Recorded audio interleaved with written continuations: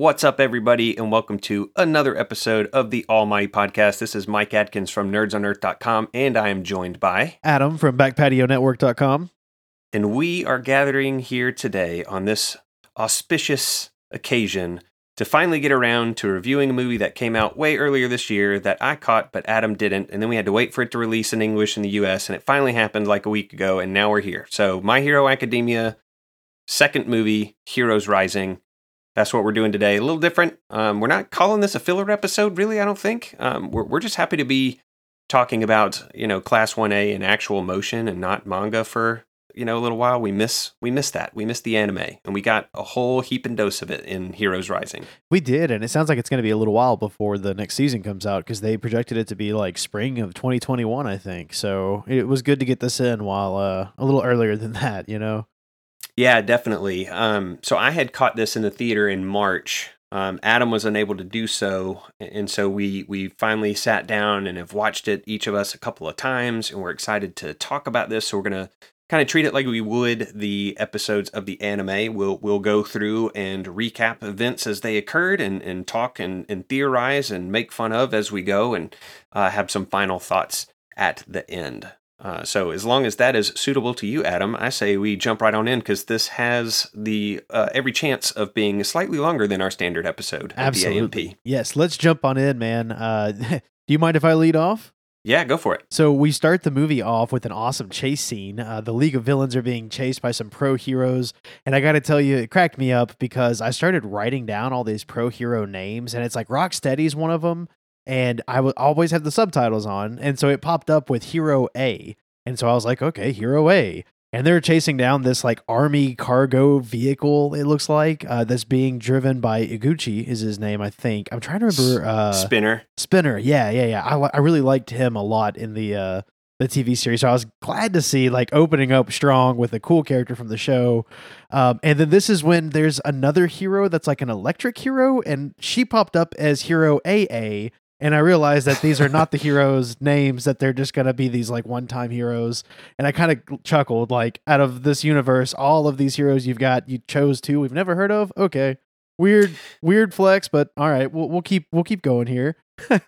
Yeah, so instead of Rocksteady, it was Rocklock, right? It was Rocklock. It's not Rocksteady. We're familiar at least with him, but he's riding shotgun with this dude with miniguns for hands. And I spent like 20 minutes on the internet trying to find him in the wikis, and he's nowhere to be found. So I just have in my notes Rocklock and Who, and it's all this feels like it's out of Fast and the Furious, and it's wild and super fun. It looked a little bit more CG than the anime style. Yeah, it did. Does. It really did.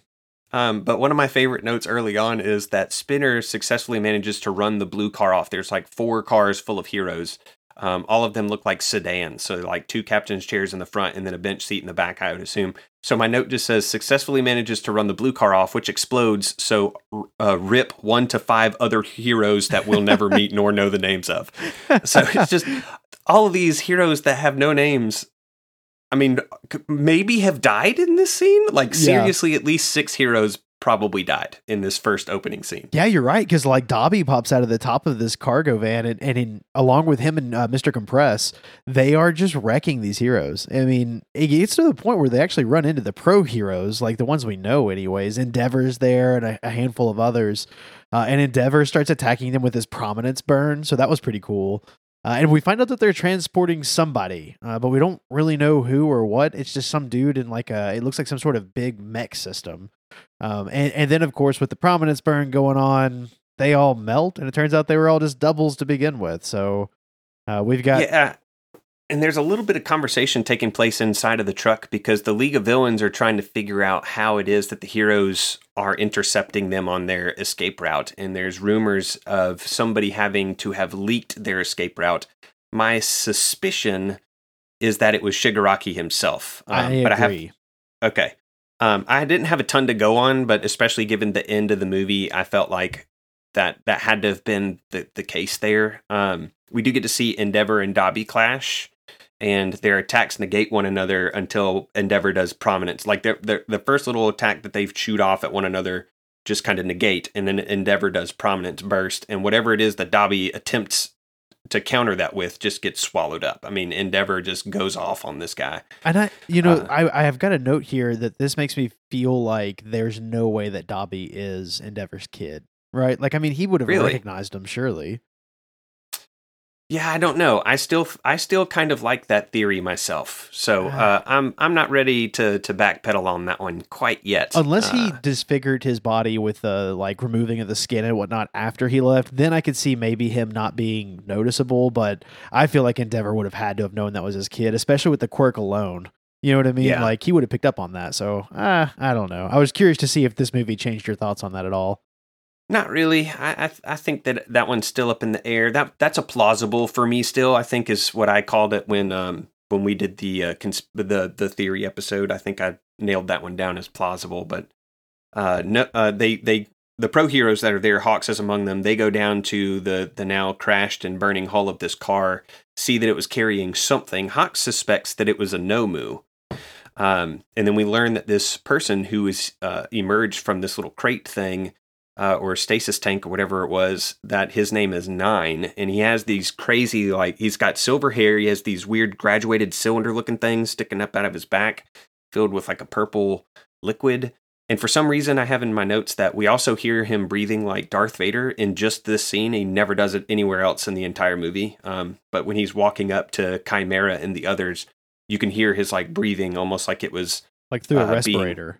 Yeah. And then you never hear it again. So I noticed that was too. Quickly ditched. Weird. And he talks about, this Nine guy talks about the success of an experiment before his eyes glow ominously. And we will come to learn a little bit later that the successful experiment was the one that was performed upon him. And while we're here, we talked last episode about casting Nine, or at least we talked off episode. I think initially what we said is we weren't going to cast because it was going to be a long ep. But then we changed our minds because it's something that we do. So let's cast Nine right here and give everybody maybe a mental picture of who it is that we're talking about. Presumably, and hopefully everybody has seen the movie and has that face as a picture. But otherwise, who'd you cast? So I personally cast Keanu Reeves. See, I can't do that because he's my Aizawa. I know, but I really like Keanu Reeves, especially like there's a movie, I think it's named Man of Tai Chi. If you've not seen it, it's an awesome kung fu movie. He plays a great role in that movie, and I just could see that character specifically being this character. My wife, Hannah, on the other hand, she cast Jared Leto. And after she said it, I was like, oh my God, you're right. Like, it's just perfect. It makes too much sense for me. I went with Tom Hiddleston. Ooh, I like Tom Hiddleston. Okay, I can see that too. That one's a good one. I think that he would do well. I mean, you're basically looking for, very pretty, long-haired male that can be menacing, and Hiddleston, I think, hits all those things for me. So and as soon as you were like, let's cast Nine, that's immediately who my mind ran to. Yeah, and I can see this is one of the easiest casts for me. I didn't spend any time thinking about it whatsoever. He feels a lot like a Sephiroth character from Final Fantasy VII. Yeah, definitely. So he actually kind of looks a lot like Sephiroth. He does look a lot like Sephiroth. Yeah. So after this cold open, we get a very cool, like comic styled intro to the show, and of course voiceovers about all the usual My Hero spiel about quirks and whatnot. Before we leave this darkened cliffside scene, and we find ourselves on a beach with these two guys hitting on hotties on an island named Naboo Island. Has a population of 1,000 people on it, and has had no crimes on it besides minor things for the past 30 years. Yeah, and it's awesome because they open up with Mineta saving these babes from a couple of pervs. There are these like two guys hitting on these chicks on the beach, and they won't leave them alone, and then they start to walk after them after the girls walk off, and they're stuck to Mineta's balls. Yes. It's never not funny when we say things like that. I know. But the great thing is that he doesn't even get the credit for it. Like the two women think that it's Ojiro that saved him, and they're like, kind of going over and talking to him, and we get this great montage of like all of the little students that we know working as heroes on this island. It's really neat. Like Shoji, Sue, and Sato are all playing lifeguards on the beach, which is pretty cool. It was really funny too because Sato actually terrifies a kid. Like he dives in after him, if I remember correctly. So that was kind of funny. And then Sero and Tokiomi are roping off like off limited areas around where the rocks are super jagged and whatnot. So it's little things, but we get to see these heroes in action, and it's really rewarding for the audience. I think it's a great intro after having not seen them for like 7 months on TV. Definitely. I had some extra notes too that Shoji makes for an excellent lifeguard because he has all those eyes. Yeah. And then also his arms just in their regular form are like giant fins. So super excellent lifeguard choice. Really quickly, yeah. Either that or he's like a bird in water. Like I couldn't decide. But they're very fin-like. But you know, birds they don't do so well in water, and maybe we've seen him like in the intro, haven't we seen him like gliding around in the background as if they were wings? Anyway, I'm talking about the anime intro. We also have a funny scene to me where Todoroki helps a shaved ice stand by donating some ice. But the guy's just like, hey, do you mind giving me a little bit of ice? And Shoto gives him a freaking iceberg, like this massive chunk of ice. He like freezes the entrance into the store. I feel like I remember it being very close to like his little tent or store and being like, well, that's inconvenient probably. And he put it in the dirt. So like who, there at least a portion of that is completely unusable. And I also made a note that the guy said, can you make me more ice? And so I wonder how long. It had me wondering very early on how long they'd been here. They make it seem like this is their first day on the job, but then there are some other things throughout this movie that I was like, "Wow, does that make sense given some of the things that have gone on?" Well, and I feel like I had a note. Momo should have been all over Shoto for doing that because she's real big on like protecting the economy of things. And if he's just creating ice for free, then I mean, snow cone economy is insane right there. Yeah, no kidding. But so the kids are here as. They're there kind of serving as a little pseudo hero agency. I mean, it's a real hero agency. All these guys have their provisional licenses now.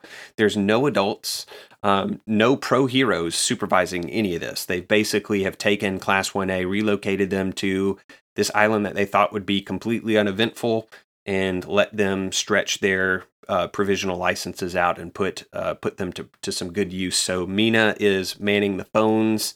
And it looks like have like this Excel sheet open where she's keeping track of who's, what's, whens, and wheres.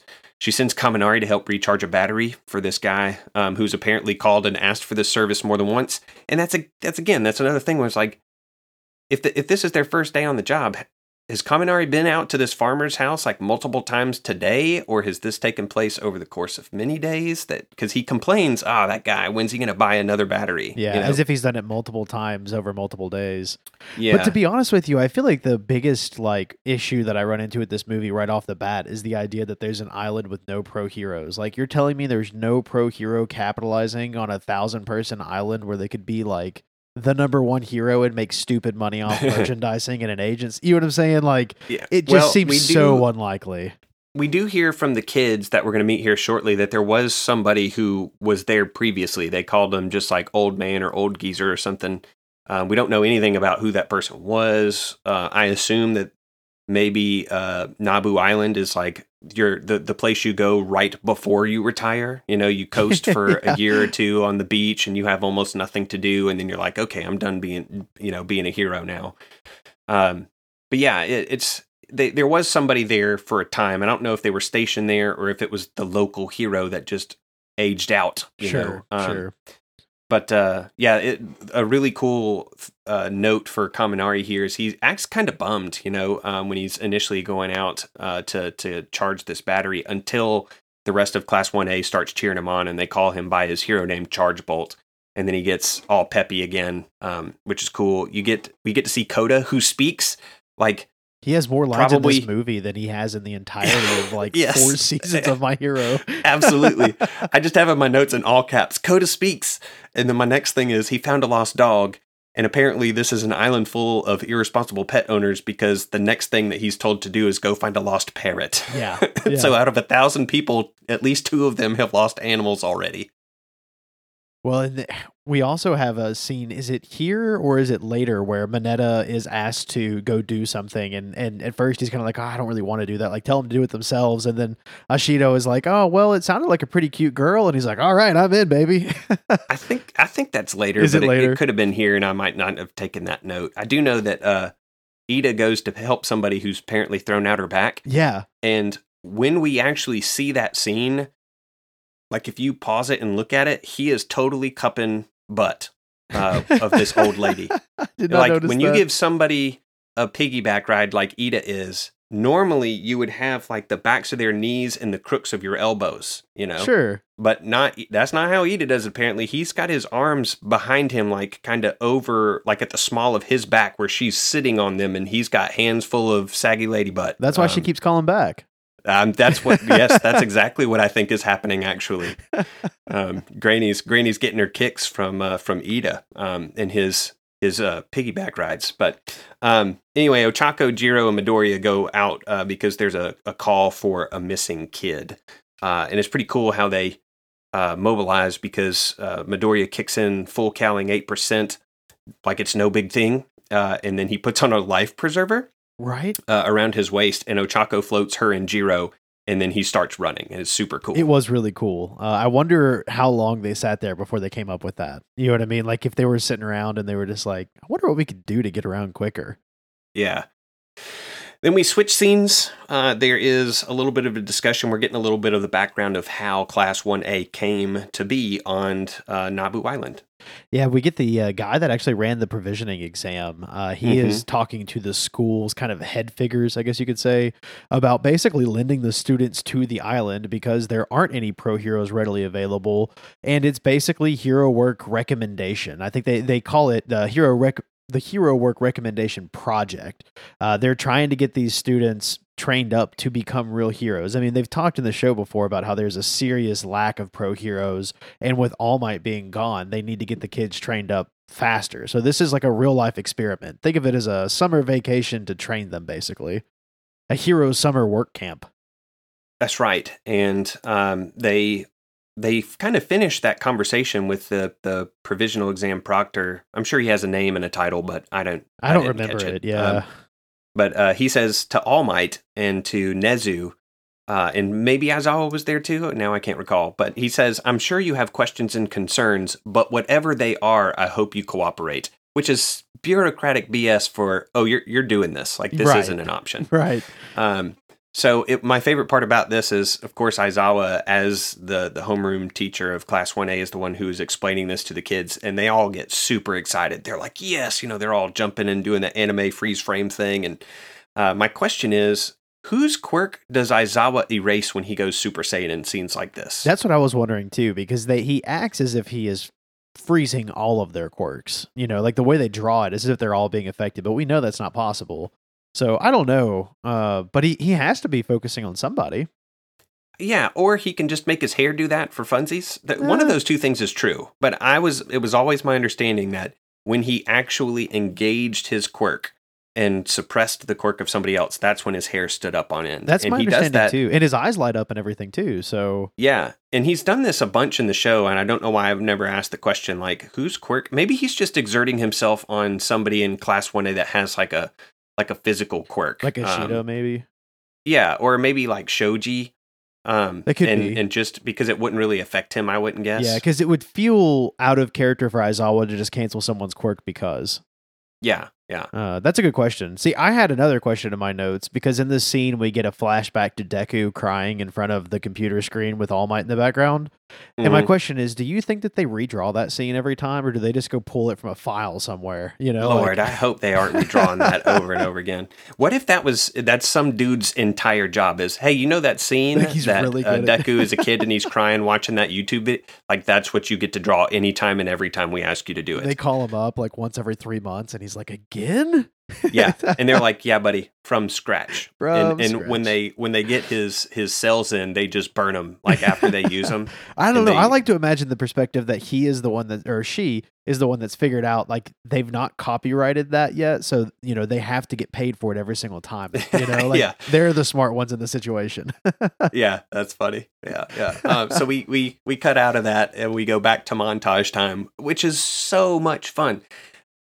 One of the things that I really like about this movie is that it makes not everybody in Class 1A, but almost everybody in Class 1A is made like relevant and has something cool to do, and they're showcased really well. Yeah, they get to show off their powers a lot in this movie. Yeah, and so one of my favorite things about one of the newer Dragon Ball Z movies, Resurrection F, was that all of the Z fighters were made relevant and cool again, and they got Yes. dirty. They got their hands Right. dirty. Like it was really cool getting to see all of our old fun heroes come back to life and be relevant. They weren't just fighting Yeah. gods. Yeah. Of course, you don't have like Krillin squaring off against Beerus. Now, to be fair, Krillin absolutely would have if he felt that he needed to, Sure. because that's what Krillin does. Right. But the coolest thing about that movie in particular, and what I think sets it apart as a better movie than Battle of Gods is, than Battle of Gods, is just that idea that these other characters are put to work, and you get to see everybody doing something, not just the main one or two. And this movie does the same thing with the characters of Class 1A. I totally Of course, agree. some are always going to get highlighted in a more significant way than others. I mean, the class is designed that way to an arguable degree. But these montages are super cool. So they start with like Tokoyami's flying recon over the beach, and he's talking through a walkie-talkie to Ojiro, who's down on the ground as they continue looking for this missing child. Aoyama and Mina are clearing a rock slide from a highway. Ida is given that piggyback ride and getting handfuls of saggy bottom while he's at it. Kirishima is helping load fish, and Kaminari is jump-starting that tractor. Momo is fixing a scooter at a home with a supremely poorly drawn dog. Did anybody else catch that? I did not catch that. Go back and watch that scene. That dog is not drawn well. That's funny. It is drawn very poorly. I was like, what is going on? But then we finally catch back up. The montage happens very quickly, and there's very happy music playing behind it, and then we catch up to Midoriya, Jiro, and Ochako as they stumble upon the quote-unquote missing children. Yeah, and it's funny because they stumble across Katsuma, who is the younger child. It's a little boy, and they find him, and Deku's really sweet to him. I mean, it's Midoriya. He's going to be this nice guy to anybody, but he's especially nice to this little kid that's lost. And out of nowhere comes the little kid's older sister, who's named Maharu, and she absolutely freaks out on Deku and is just immediately like, you didn't find him quick enough. You're no real hero. Like, who do you think you are? Like, is this all Class 1A of UA has? Like, is this the best they've got to offer? And she kind of runs off with Katsuma and is explaining to him that, like, she's going to show him that these heroes are nobodies. And I think Midoriya is immediately like, what in the world? Like, Yeah. So taken aback.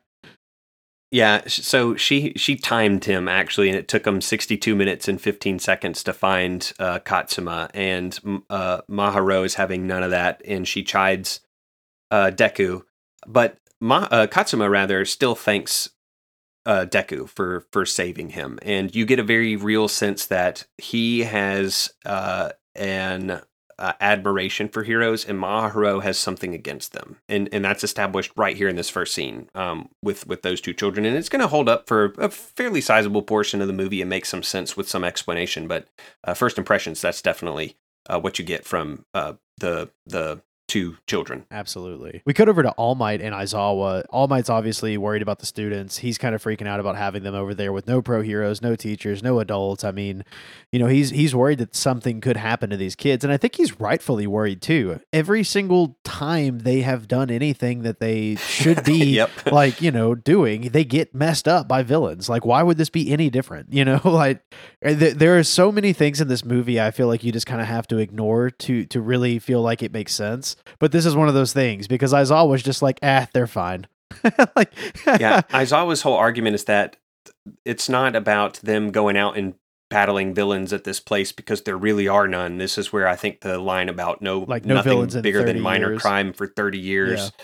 Yeah. But he says small stuff matters, like getting to know the people they're supposed to protect. And I just have in my notes that doesn't scale particularly well.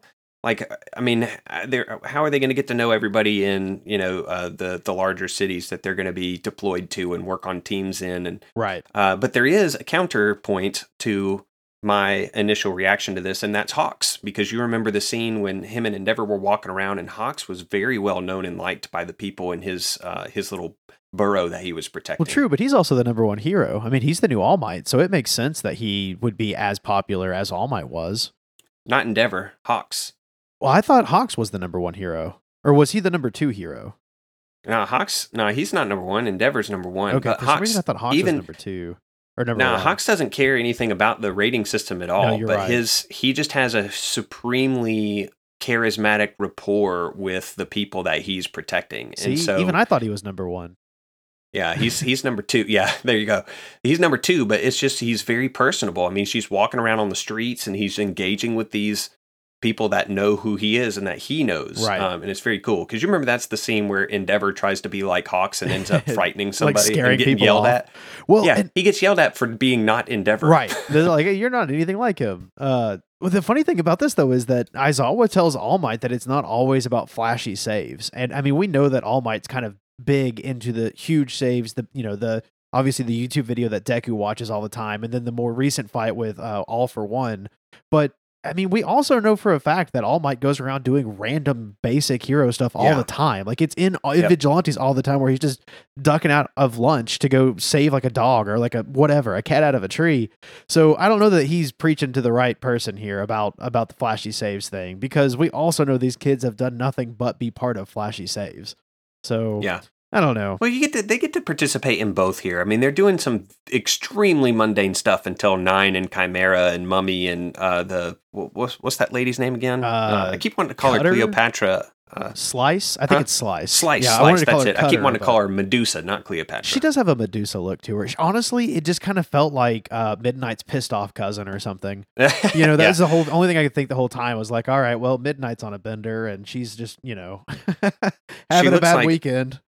If Midnight were Launch from Dragon Ball, yes, and just sneezed and it turned into Slice. Yep. But Slice does very much look like the Marvel character Medusa. I think does. She's a Inhuman. I think. Yes. Red long hair and everything. Yep. So I couldn't shake that name. And I think for it's a similar quirk too, where like her powers is like she can Control harden of her her hair. Yeah.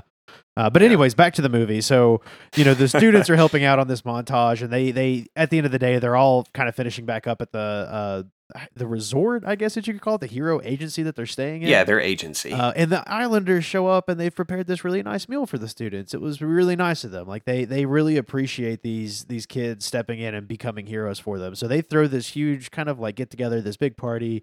The students are all loving it. And then I think it's Kaminari and Kirishima are kind of like heading to bed, and they pass Bakugo, and they're like, all right, Bakugo, it's night watch. It's your turn, man. And he's like, what do you mean? What? Like, I'm not doing that. And they're like, well, you sat around the office all day long. Like, you got to do something. So he gets ready to go out on his nightly watch. We get a quick Deku training montage, and this is when Bakugo actually comes across Deku training, and we get a fun scene here. Yeah, he was out counting. He was at 1,360 kicks. Yeah, I think it was from one of Ida's books. Didn't Ida hook him up with the books about kicks? Yes, yeah. Didn't Ida draw that up? Yep, it was Ida like training manual and how he does his like flippy kicks. Yeah, I had a quick couple of notes too about that scene with the Islanders showing up and giving him a this banquet, because my note just says that they brought a little something in quotation marks that's more like enough food to choke Goku. Yeah. Because it's this massive spread. And Kaminari makes a line at the beginning of this where he says, "We've gone plus ultra beyond what is allowed by the Labor Standards Act," and that made me laugh too. But yeah, Deku's out training, and Bakugo walks up on him, and they start talking about the quirk, of course, One for All. And I rewatched this a bunch of different times and kept pausing and double checking, because we get a look at the first 7 inheritors of One for All and kind of this weird silhouette thing. So the first 2 are very vague outlines. The third one is kind of like, looks like the Phoenix Force from Marvel Comics. Then you have the last 5 are very clear in very clear detail, but that's 9. And Deku is the 9th, and All Might isn't there.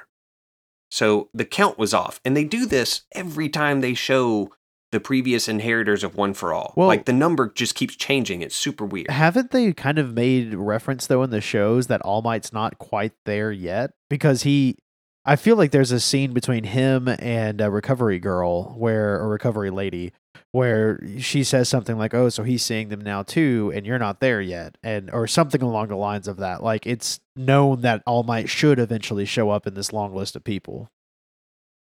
But what I'm saying is there are 8 silhouettes there. All Might's not one of them. Right. So that would make All Might the 9th one, but Deku is the 9th okay, one. I see what you're saying. Yeah, you're just talking like the semantics. Yeah, I mean, I don't know. That's another one of those things I feel like you just kind of have to ignore about the movie. And I feel like one of those with the quirk looks like Shigaraki too. So there's like a kid that looks just like child Shigaraki.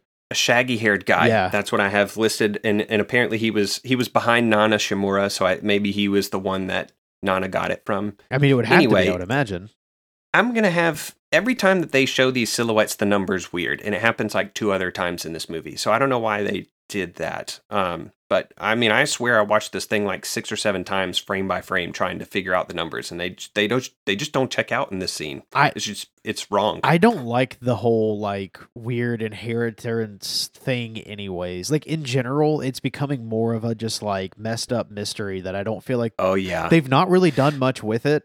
Other than like in this movie, which won't really affect the show because I don't think this movie's canon. And even if it is, the way they've written the movie, none of this really matters in the show, I don't think. Yeah, we got to talk for that at the end because you're bringing me down. No, I know. But just talking about these like people that this power has been inherited through, like even in the show, it's not consistent. And it hasn't been brought up in forever. So I don't know. There's just kind of part of me that feels like that's something they're keeping in the back of their pockets for like a big gotcha later on or something. Yeah, or like they're going to use it when it's really convenient and it makes sense after, people like us and people like on Reddit and other forums have probably theorized about it for years and years. It feels like a Game of Thrones, like who is a so-and-so kind of deal. Like there are going to be all these theories and then it probably won't live up to any kind of an expectation. It'll be really something like, they just passed it back and forth.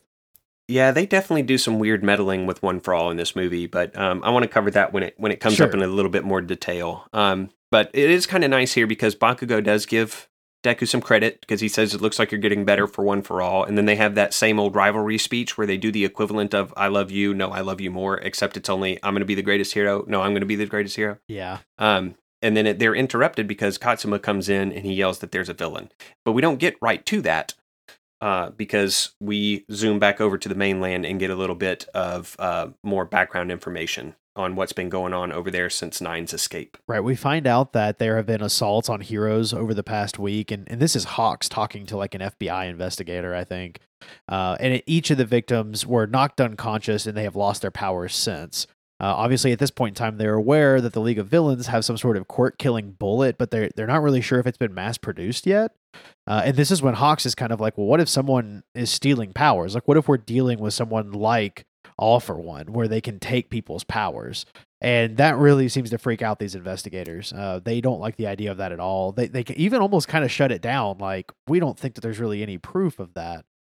So he kind of sections off and is like, well, I'm going to go see what I can dig up on both sides of this and find out what we can figure out.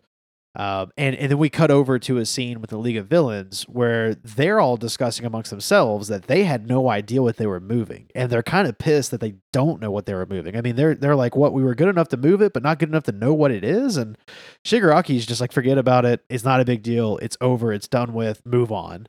And he walks out of the room, like just completely abandoning these people. And he sees this, or has this flashback of the conversation with the doctor that you and I have talked about before from the show. And the Dr. Robotnik. Yeah, basically.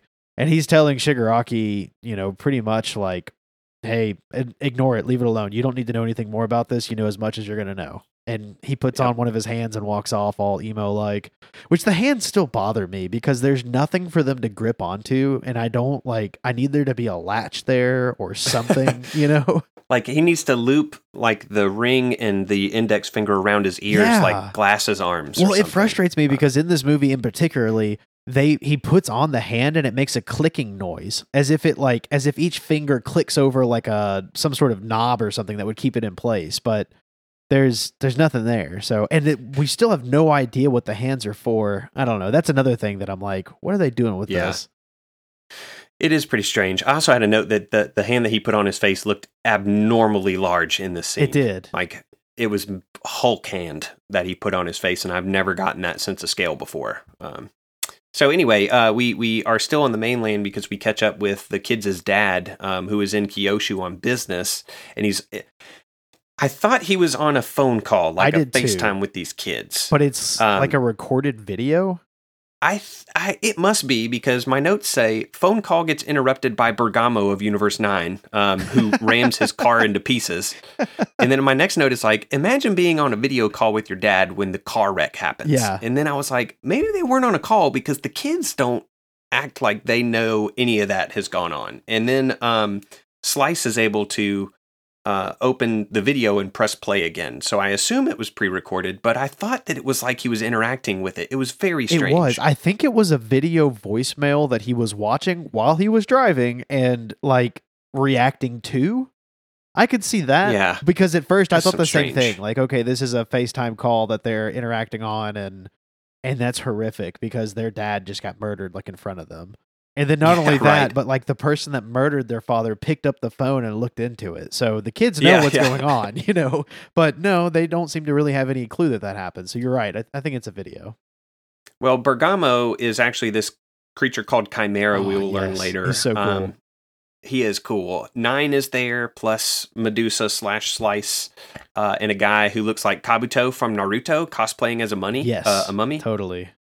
He's got like glasses and the little ponytail thing, but he's just all bandaged up and stuff. And 9 says that he finally found it. And when he looks at the kid's dad, he's like glowing, which I think that means that he can see quirks. I struggled with this. So he takes his quirk. He says, I'm going to take your quirk.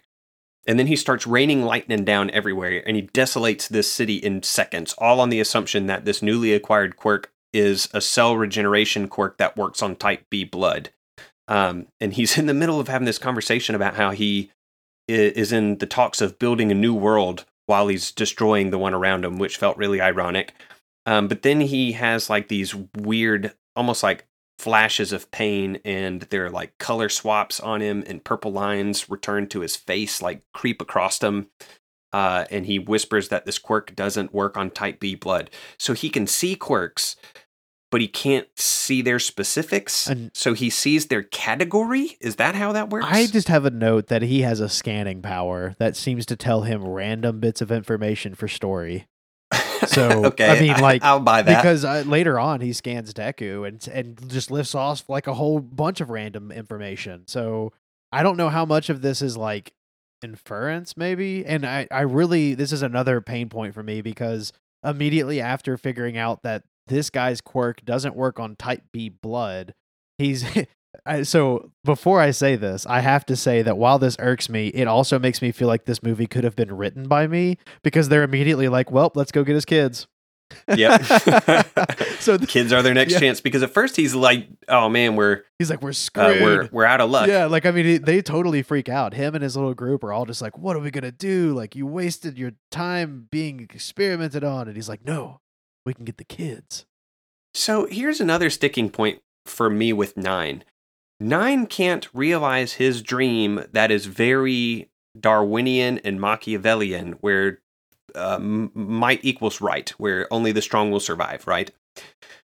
According to his own metric, he shouldn't survive in that society. Well, because he doesn't have all right the power, and it's about the people that have all the power. So, I mean, no, I get it. Like, 9 is this two sides of the same coin for me, where like he's this really badass villain that exists for no reason at all. You know what I mean? Like nothing. I mean, I do think there's some reason to him for sure. Well, I just don't think. Obviously, I don't think it's the reason that he thinks it is. Sure, but I guess I mean what I'm really getting at though is like he is a really cool villain for the purpose of this movie, and that's about it. Like he doesn't. This kind of villain just doesn't last. It doesn't make sense. He has no backstory in this movie at all, really, except for like one or two things, along with his group. Like, there's just I'm gonna end up hard disagreeing with you at the end of this movie. Okay. If your view doesn't evolve as we progress through the narrative, because I have a very, very specific opinion on why 9 actually does work and why this movie is going to be canonical. Okay, that's interesting because I felt the opposite way. So I'm interested in hearing that. Let's keep talking about this though. Yeah. I do think he has some sort of scanning quirk that allows him to understand abilities, but I don't think he expected this particular quirk to not work on his blood type.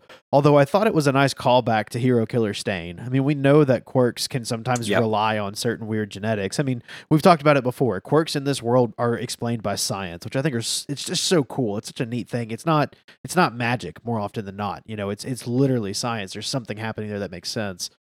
So he's going to go after the kids. He's going to try and go find one of the kids to suck up their quirk and take over the world.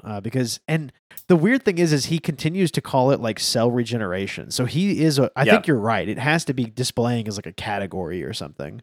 But up to this point, we actually don't know either of the children's quirks.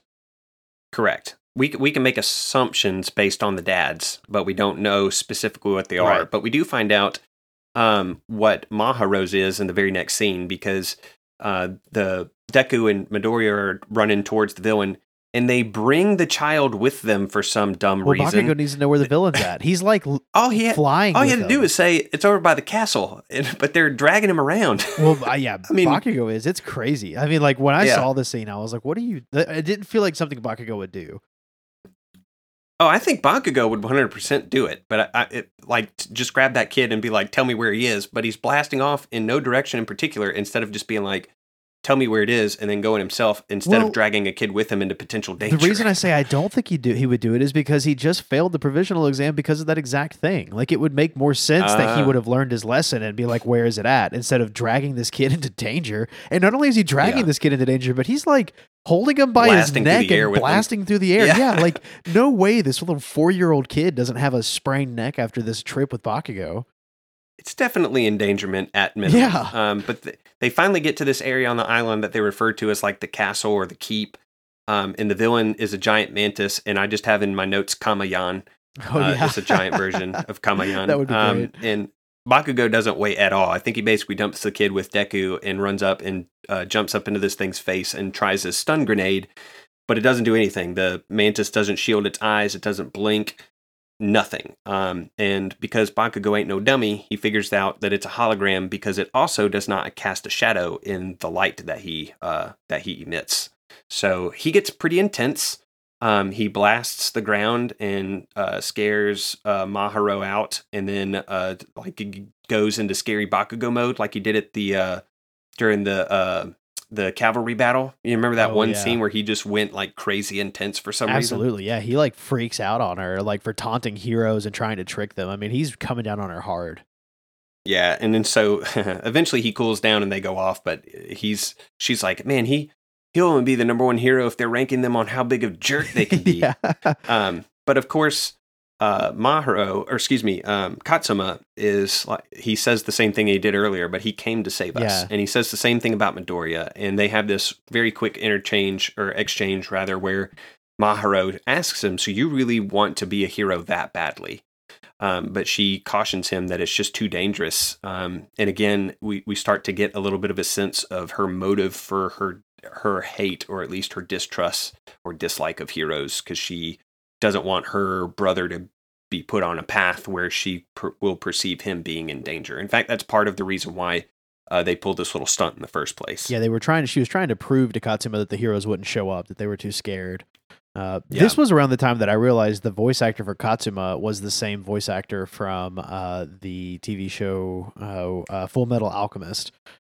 Katsuma is voiced by the little brother in Full Metal Alchemist as well. I did not know that. It was just like immediate. For some reason, I had a note in this scene like, "Oh, that's so and so," you know. But anyways, so after this, we see Hawk is actually showing up at that villain scene where the father was attacked, and he's trying to kind of get some notes going on, like what's happening to these people, you know. And Shigaraki's in the background too. He's like up on a building, making sure that whatever Nine is doing, he's doing right. I guess like he's trying to track Nine down and figure out what's going on. I think he wants to know more about what he wasn't let in on. So we know that there's some nefarious stuff happening there. This is the scene where Ashido gets the phone call about that lost suitcase, and Mineta just says, "Find your own stuff." And then, she's like, "Well, I don't know. The lady sounded pretty cute." And Mineta's like, "Oh boy, let's go." And we also get a scene here where Deku runs into Katsuma after he's like getting prepped to go on his, I guess, probably daily patrol. Yeah, no. Because this comes up. He's not going out on patrol. He's going out to help somebody with their fields, which I assume to be plowing, like plowing fields. And Huh. this only becomes significant because in the time that it takes for them, for Katsuma to catch back up with Maharo, apparently Midoriya has run over there and done all of the help with the fields. Like, it's a Well, very short period of if time. he is able to cut down stuff with his air attacks, I could see that. Like he could flick the fields Yeah. pretty quick. That's true. But it just struck me as how quickly because in like the very next scene, basically he's back and he's just like, all right, I'm done with the fields. And I was like, good Lord, what did you do? Inspect them? Yeah. You know? I just made sure they're still 'cause there. Yeah, it just didn't seem like there was a lot of room for work in there. But Katsuma comes up and he apologizes to Deku. Bakugo's kind of like overhearing this, I think, as he's eating some ice cream on a stick. And he explains that his sister hates heroes, and explains why they did that fake villain thing earlier. And Midoriya starts to bond with him because he's wearing an edge shot pin. Yeah. Katsuma is. And so he has this exchange. So you want to be a hero too? And Maharo says, not with my quirk. And we still don't get a full explanation of what his is there. Deku instead says, well, if you could have any kind of quirk, what kind of quirk would you have or would you want? And Katsuma answers like any young boy, I think, would. He wants to be super strong so he can beat up all the bad guys. And Deku sets himself kind of in opposition to him by only philosophically, by saying, I just want to keep people safe. And Deku has one of those super strong beat 'em up quirks. But him and Bakugo, again, are kind of this two sides of the same coin where, and this comes up later on in the movie as well, where one is, I want to save everybody, and the other one's, I want to beat everybody up. Yeah. And together that makes a really good duo, but maybe on their own, each is insufficient in their own way. And so he says, defeating an enemy is one way. And, me and Bakugo, we both want to be the best hero that we can be. So let's give it our all. And he explains that one of the ladies in the village explains that the two kids had lost their mother. Dad's always away on work. And so he's alone a lot. And he catches Katsuma catches back up with Maharo, and says that he wants to be as cool as his dad is, but he also wants to be, and he starts to, come out basically to his sister that he also wants to be a hero, but they get interrupted because an ocean liner slams into the shore of Nabu Island. Yeah, it's a pretty intense scene because it wrecks right through. It doesn't stop, and we find out that Chimera and Mummy are basically, well, it's not just them. It's Chimera, Mummy, Nine, and Slice. They're all part of this. They've basically wrecked right into the island, and they've already divvied up. Like, hey, Chimera, Mummy, you guys are going to be on diversions. Slice, you're going to be wrecking harbor and boats, and I'm going to go after the kids. And they get off the boat and they just go after. But before we get to that, I'm just curious. Did you pick up on? Did any like reference be given to what their dad does? I mean, with his kind of quirk, I don't know what he does for work, but with him being gone all the time, he's got to be some sort of relatively important person. It just seems weird that like Katsuma talks about him as if, like, oh, I want to be just like dad, like doing whatever dad does. But do we have any idea what he does? I didn't pick up on it Okay. if they did say anything about it. Well, and I'm just so- wondering with his quirk if he's doing like some sort of cell regeneration studies or something. It's like some sort of really big, scientific discovery. The way that everyone kind of talked about him, but I wasn't sure if you knew something I didn't. So Slice sets to work blowing up all these boats, and Deku returns to the agency. Bakugo fields a phone call again from Katsuma, who says they're villains, or maybe from Maharo, I think it's one of the two Maharo, kids. yeah. And she's like, hey, there's villains in the harbors. And so he basically treats it like the boy who cried wolf. But then Chimera disables the comms on the island. So everything goes down. All phone capabilities on the island are disabled. And so Deku rushes off by himself to check into the claim, rushing on down to the harbor. But before we catch up with Deku, we catch up with Aoyama, Mineta, and Hagakure, who find themselves face to face with Mummy, who has started. He's kind of has like this weird version of like the puppet jutsu that like Kankuro and Sasori had in Naruto. Uh-huh.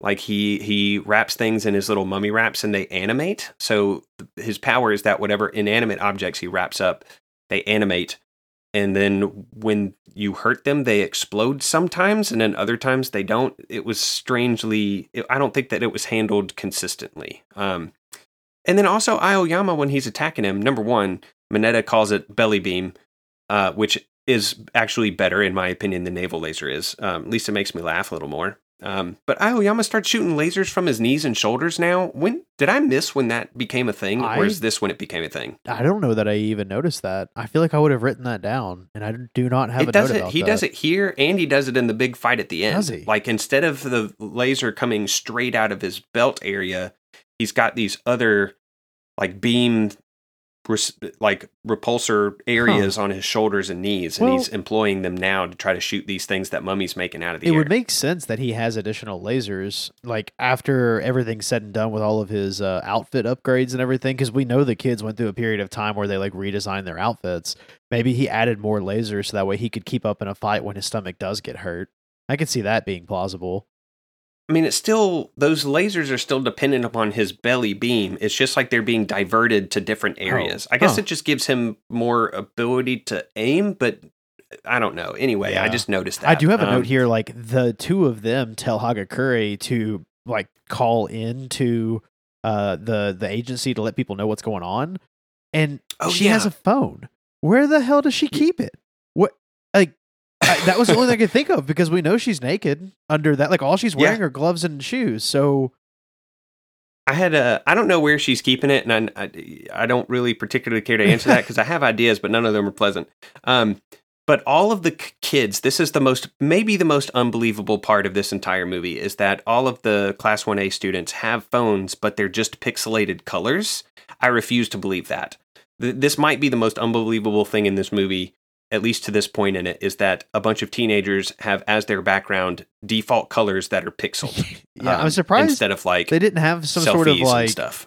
Hero backgrounds. That's kind of what I figured they would all have, you know? Like, I could... Oh, I mean, at minimum, Deku for sure has a picture of, like, either All Might or him and All Might. Yeah. No, totally. It wouldn't surprise me if it was a picture of, like, All Might and All for One fighting. Like, that big punch at the end, he probably caught that somehow, you know? But I don't know. There were just a lot of moments in the scene where I was just like, that's interesting. Well, we there's a bunch of quick transitions because all this stuff has happened simultaneously. Class 1A is split up just as much as the villains are, and so we swing over to Chimera, who is facing off against Ojiro, Shoji, Asui, and Tokoyami. And Chimera one punches Dark Shadow into oblivion, like, it disappears. He punches Dark Shadow and it disappears into Tokoyami's body. Dark Shadow noped right out of there. So they end up sending Tokoyami back to the headquarters to, like, warn the others. They're like, you just go on back. Yeah, I mean, Dark Shadow ain't coming out again after that. Plus, it's not nighttime. I think it was like duskish when all this was happening. Yeah, maybe. And like, you're out on the beach where the water's reflecting the sunlight at the end of the day. I would imagine it was probably pretty sunny still. So yeah. Well, Ojiro steps up to hold Chimera off while Tokoyami goes for that backup. And then we get the sense that the group knows or thinks that there are at least two villains, because each of these groups of Class 1A students independently encountered the villains that they were facing off against, but then they start to piece things together. And so Ida has got a group of them up at the agency, and he starts breaking them off into basically strike teams. Right. So Ida takes... let's see, he has Bakugo, Kirishima, and Kaminari go to the shopping center where Mummy is fighting, and then Mina, Momo, Jiro to first aid and evac, and then Sato, Tokoyami, Shoto, Sero, and Ojiro go back to the beach against Chimera, and Ochako and Kodo are tagged as the relief evacuation team for whatever that is. Right. There's also a great scene in here where Bakugo kind of has this moment where he's like, don't tell me that girl was right. Like, he realizes he probably messed up. Yeah, he starts eating some crow. We catch back up with the team facing off against Mummy. And my first question is, what was Hagakure doing while Mineta and Aoyama were literally reaching their physical limits? Like, Aoyama starts to get his severe stomach aches, and Mineta is bleeding from his head, and all we see are Hagakure's gloved hands in the scene. Like, what is she contributing in I don't this? know what she could have contributed. I mean, we don't really know what her powers do, other than the fact that she's invisible, and like that's great for some tactics. But if it's a full on fight like that, I don't know that she could really do a whole lot of anything. You know, We've seen her use that weird. She had that reflection power or something during the provisional exam that she used offensively out of nowhere. It seemed like, but it just didn't seem like she was contributing, and she doesn't really. Not even for pretty much the rest of this movie. yeah, you're right. And I think her phone went missing after this too. So I mean, or she just put it back wherever. You know? I think she's got yeah. a hidden glove compartment. Yeah, yeah. But the boys, Kirishina, Kaminari, and Bakugo show up just in time. Only, I have my note in here. It's the exclamation of Mummy's quirk can't affect inanimate objects, he says. But, I can control your clothes and giant, ridiculous grenade hand thingies. So he turns Bakugo into a puppet. Right. Which was pretty epic. Yep. And then we're back on the beach. Shoji tries to do a super move against Chimera and just gets face grabbed. I mean, just like halted in midair. Yeah, Shoji really full doesn't on face to the palm. like Shoji. I feel like doesn't show up to this movie at all. Like he does some things in the montages, but when it comes to the big fights, he's pretty much shot down immediately in all of the big fights. Yeah, he's there. And I think that, I mean, he has some limitations that, like I said, some of the other members of Class 1A are always going to get more highlight time. Oh, for sure. More limelight time. Ojiro is one of those ones who's going to get less of that because of what I think are the limitations of his quirk, given especially what they were up against here. But he never is just like, guys, I'm going to hang back. I can't really do anything. He does whatever is asked of him, which is commendable. Absolutely. At least. Well, in this scene too, we get Sato doing his sugar rush. Like they're pulling off some of their mega moves. Really, Todoroki ices him down, but I mean, Chimera just breaks out of all of this. He is coming down on these kids hard. I mean, you can tell that this is like a veteran fighter, and he knows how to fight with his quirk really well. He's even being a bully, like straight up is talking to Ojiro and he's like, you're an ugly one. I bet you get bullied a lot. Ever blamed your parents? And I was just like, good God. But I think break their bones, not their self-esteems, you jackass. I feel like he was trying to recruit. It wasn't a matter of like trying to break them down and be a bully as much as it was him trying to identify with him. Like, I think he looked at Shoji and was like, I bet this guy got bullied like I did too. Because he makes mention of maybe. that. So he does. I don't know. I kind of saw it as maybe him trying to be like, hey, I know what it's like. Come join our side or something. Like, be part of our. You don't have to be a hero. Don't show up for these fools. Yeah. Before all this happens, though, we do get a scene with Deku, who's at the harbor, and he's trying to find the kids to make sure that they're safe. He's pretty much pieced together that villains are attacking, and there are multiple villains, and that more than likely his coworkers or his schoolmates are on the job. So he actually heads back to where he thinks the kids live to try and see if he can find them there. And then, of course, the fight with Mummy shows up and the Chimera and all of them. And so after that, we transition back over to the kids reaching their house. They're there, like, trying to, hunker down, and Nine just blows it up, which felt weird to me. Not with them. They weren't in it. No, but, like, it could have killed them pretty easily, and it would have been pretty hard to take that quirk, and then he would have just, like, what, then? The movie ends? Well, I think that whatever his quirk is where he can see them all glowy, That's like, true, like I guess. it almost looks like the surface of a bubble. I think he knew that they weren't inside of that house. And so he comes up and tells Katsuma that he's going to take his quirk but not kill him. Well, and this is another moment too where he scans Katsuma and immediately is able to recognize that he has the cell regeneration quirk.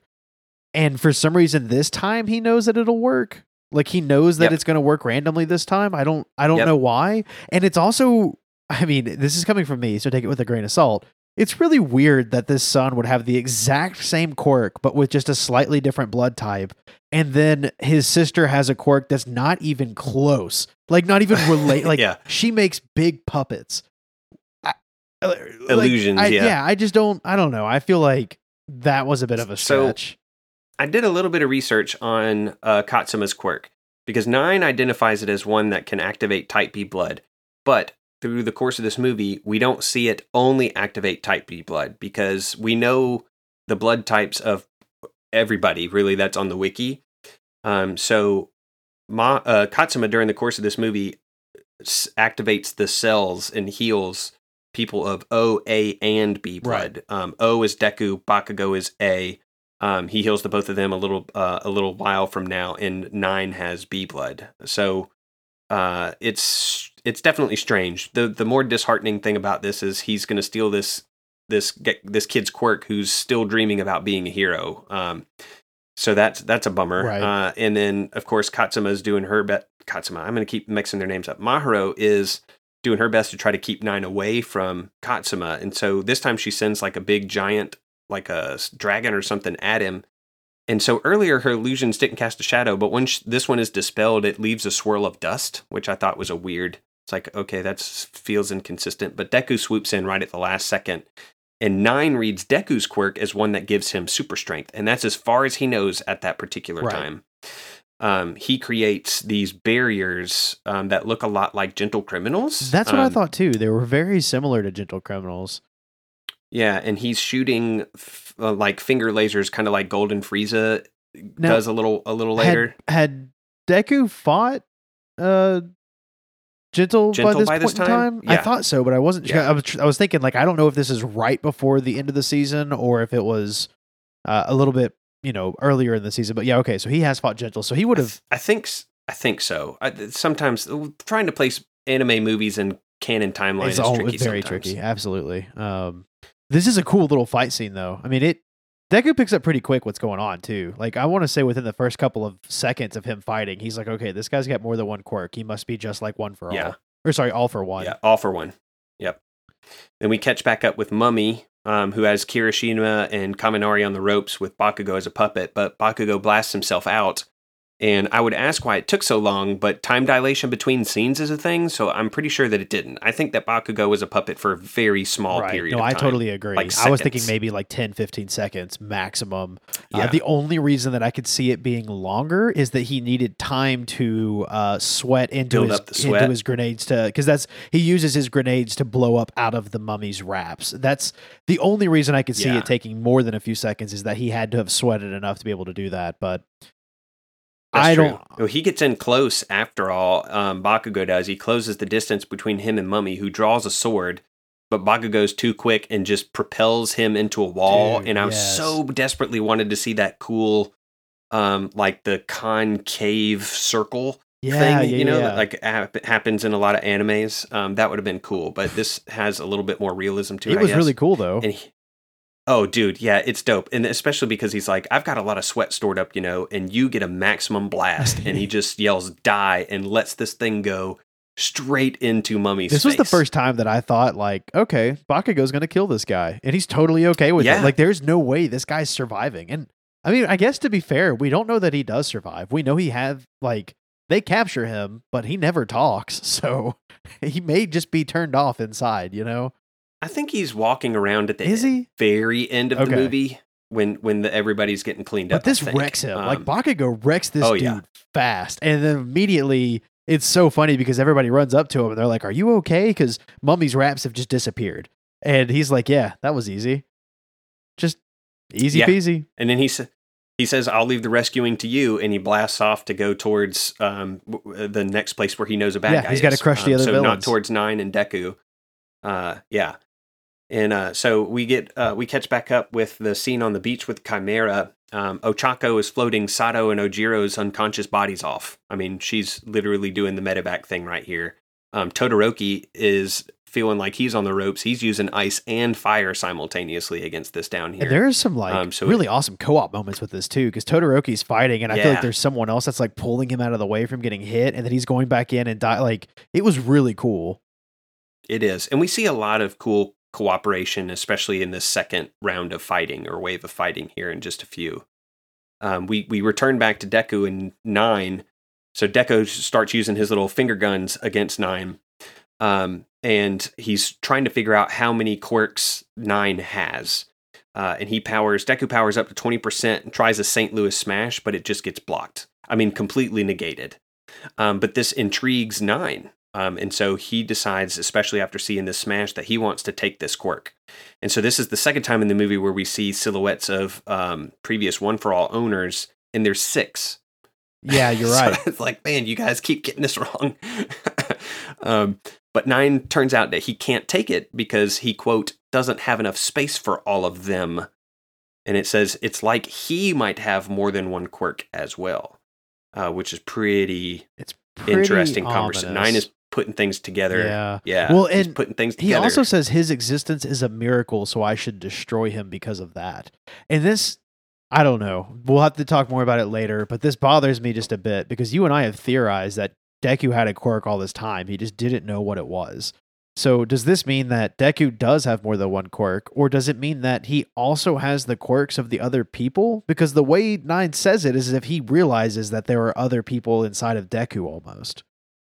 Yeah, that's the way that I read it, that it is either his recognition of almost like a sentience to One Sure. for All, a multiplicity to Like One for All is not just really one quirk, it's the culmination of all of these quirks' powers. So there's Yeah. technically more than Yeah. one. It doesn't mean Deku has a second quirk he doesn't know about. It's just that, there are multiple instances of One for All, basically.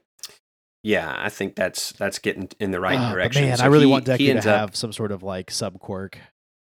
I think we're close to finding some stuff out. This movie talks around and hints at several things that I think aren't going to be ignored. That's why I think that this is definitely canonical and it's Okay. going to have some interesting repercussions We'll get there forward. here in probably about an hour. Yeah. I mean, we are moving kind of slow, but it's super fun.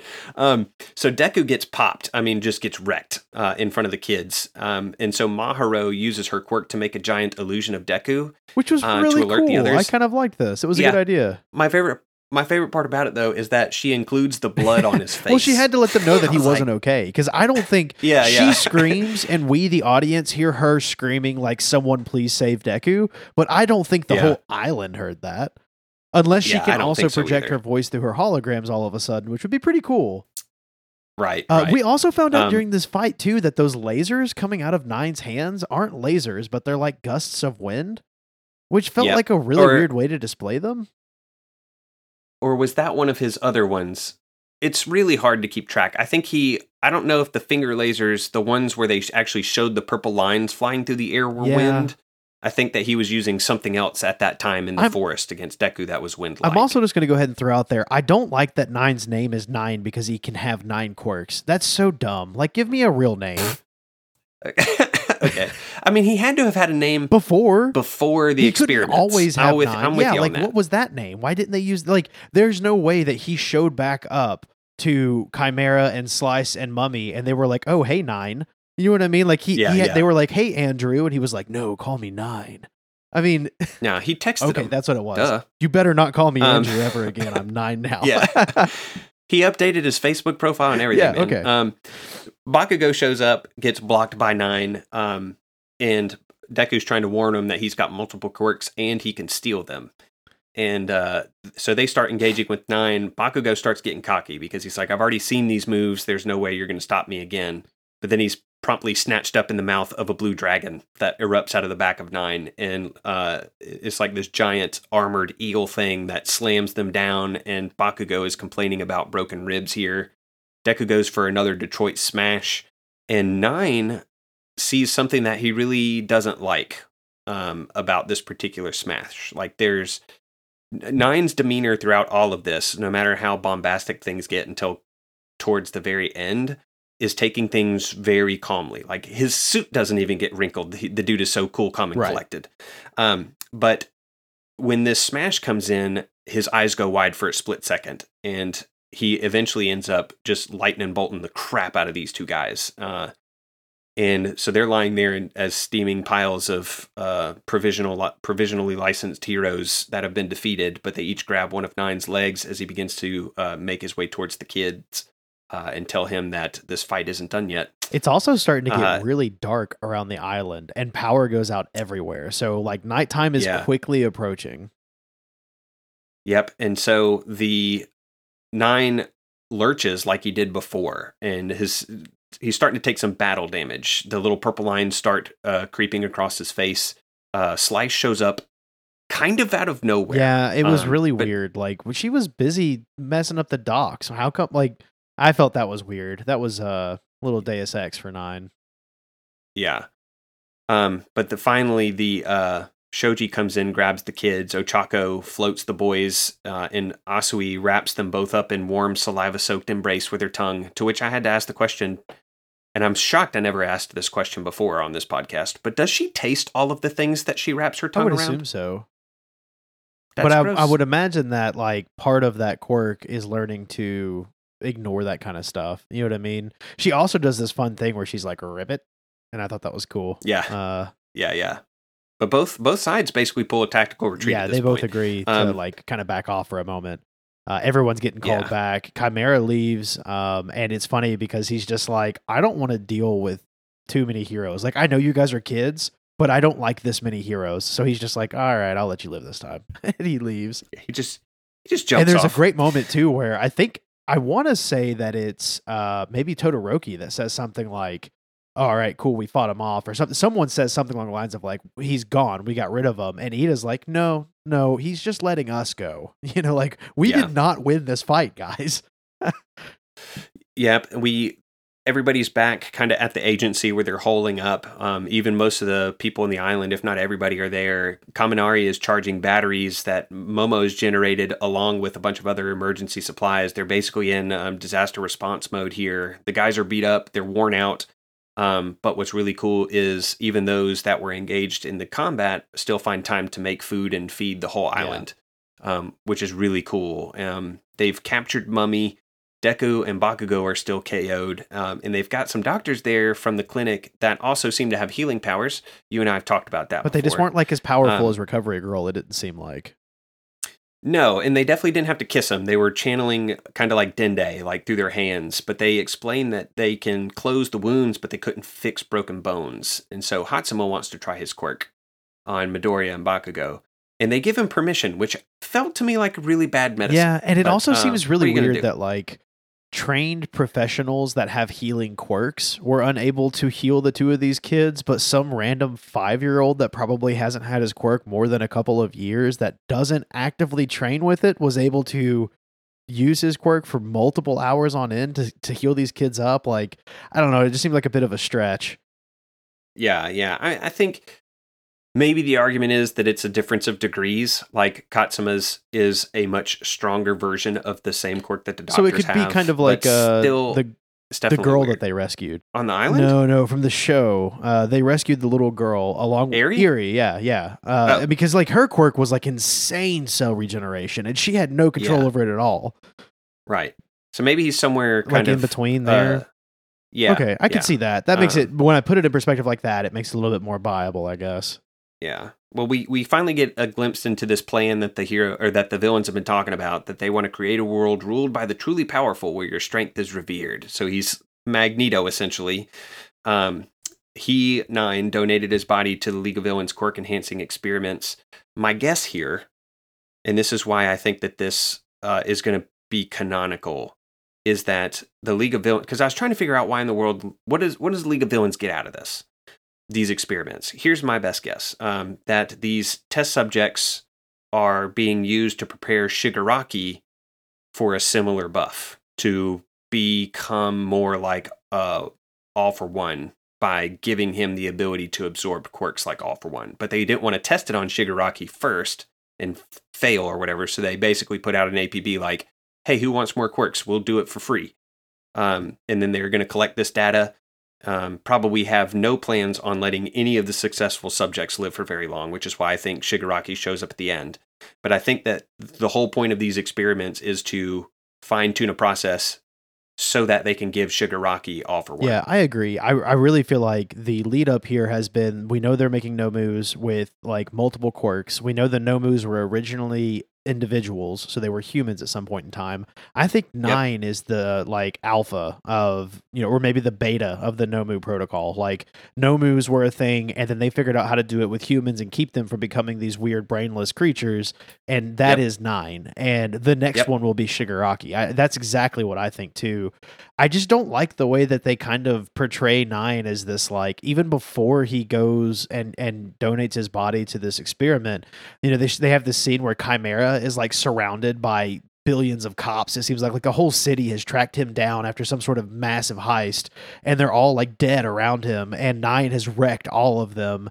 and is like, "Oh, you're evil. Come with me. I'm evil too." Yeah. Like that's pretty much it. There's no other real background here. It's just, and they only show it with Chimera. They don't do it with the other two. So it just seems kind of weird that like they don't do something for Mummy and Slice, like the gathering of the villains. But it kind of seems like he is this mega powerful quirk wielding villain beforehand as well, and we just never heard of him. He was just not big time, I guess.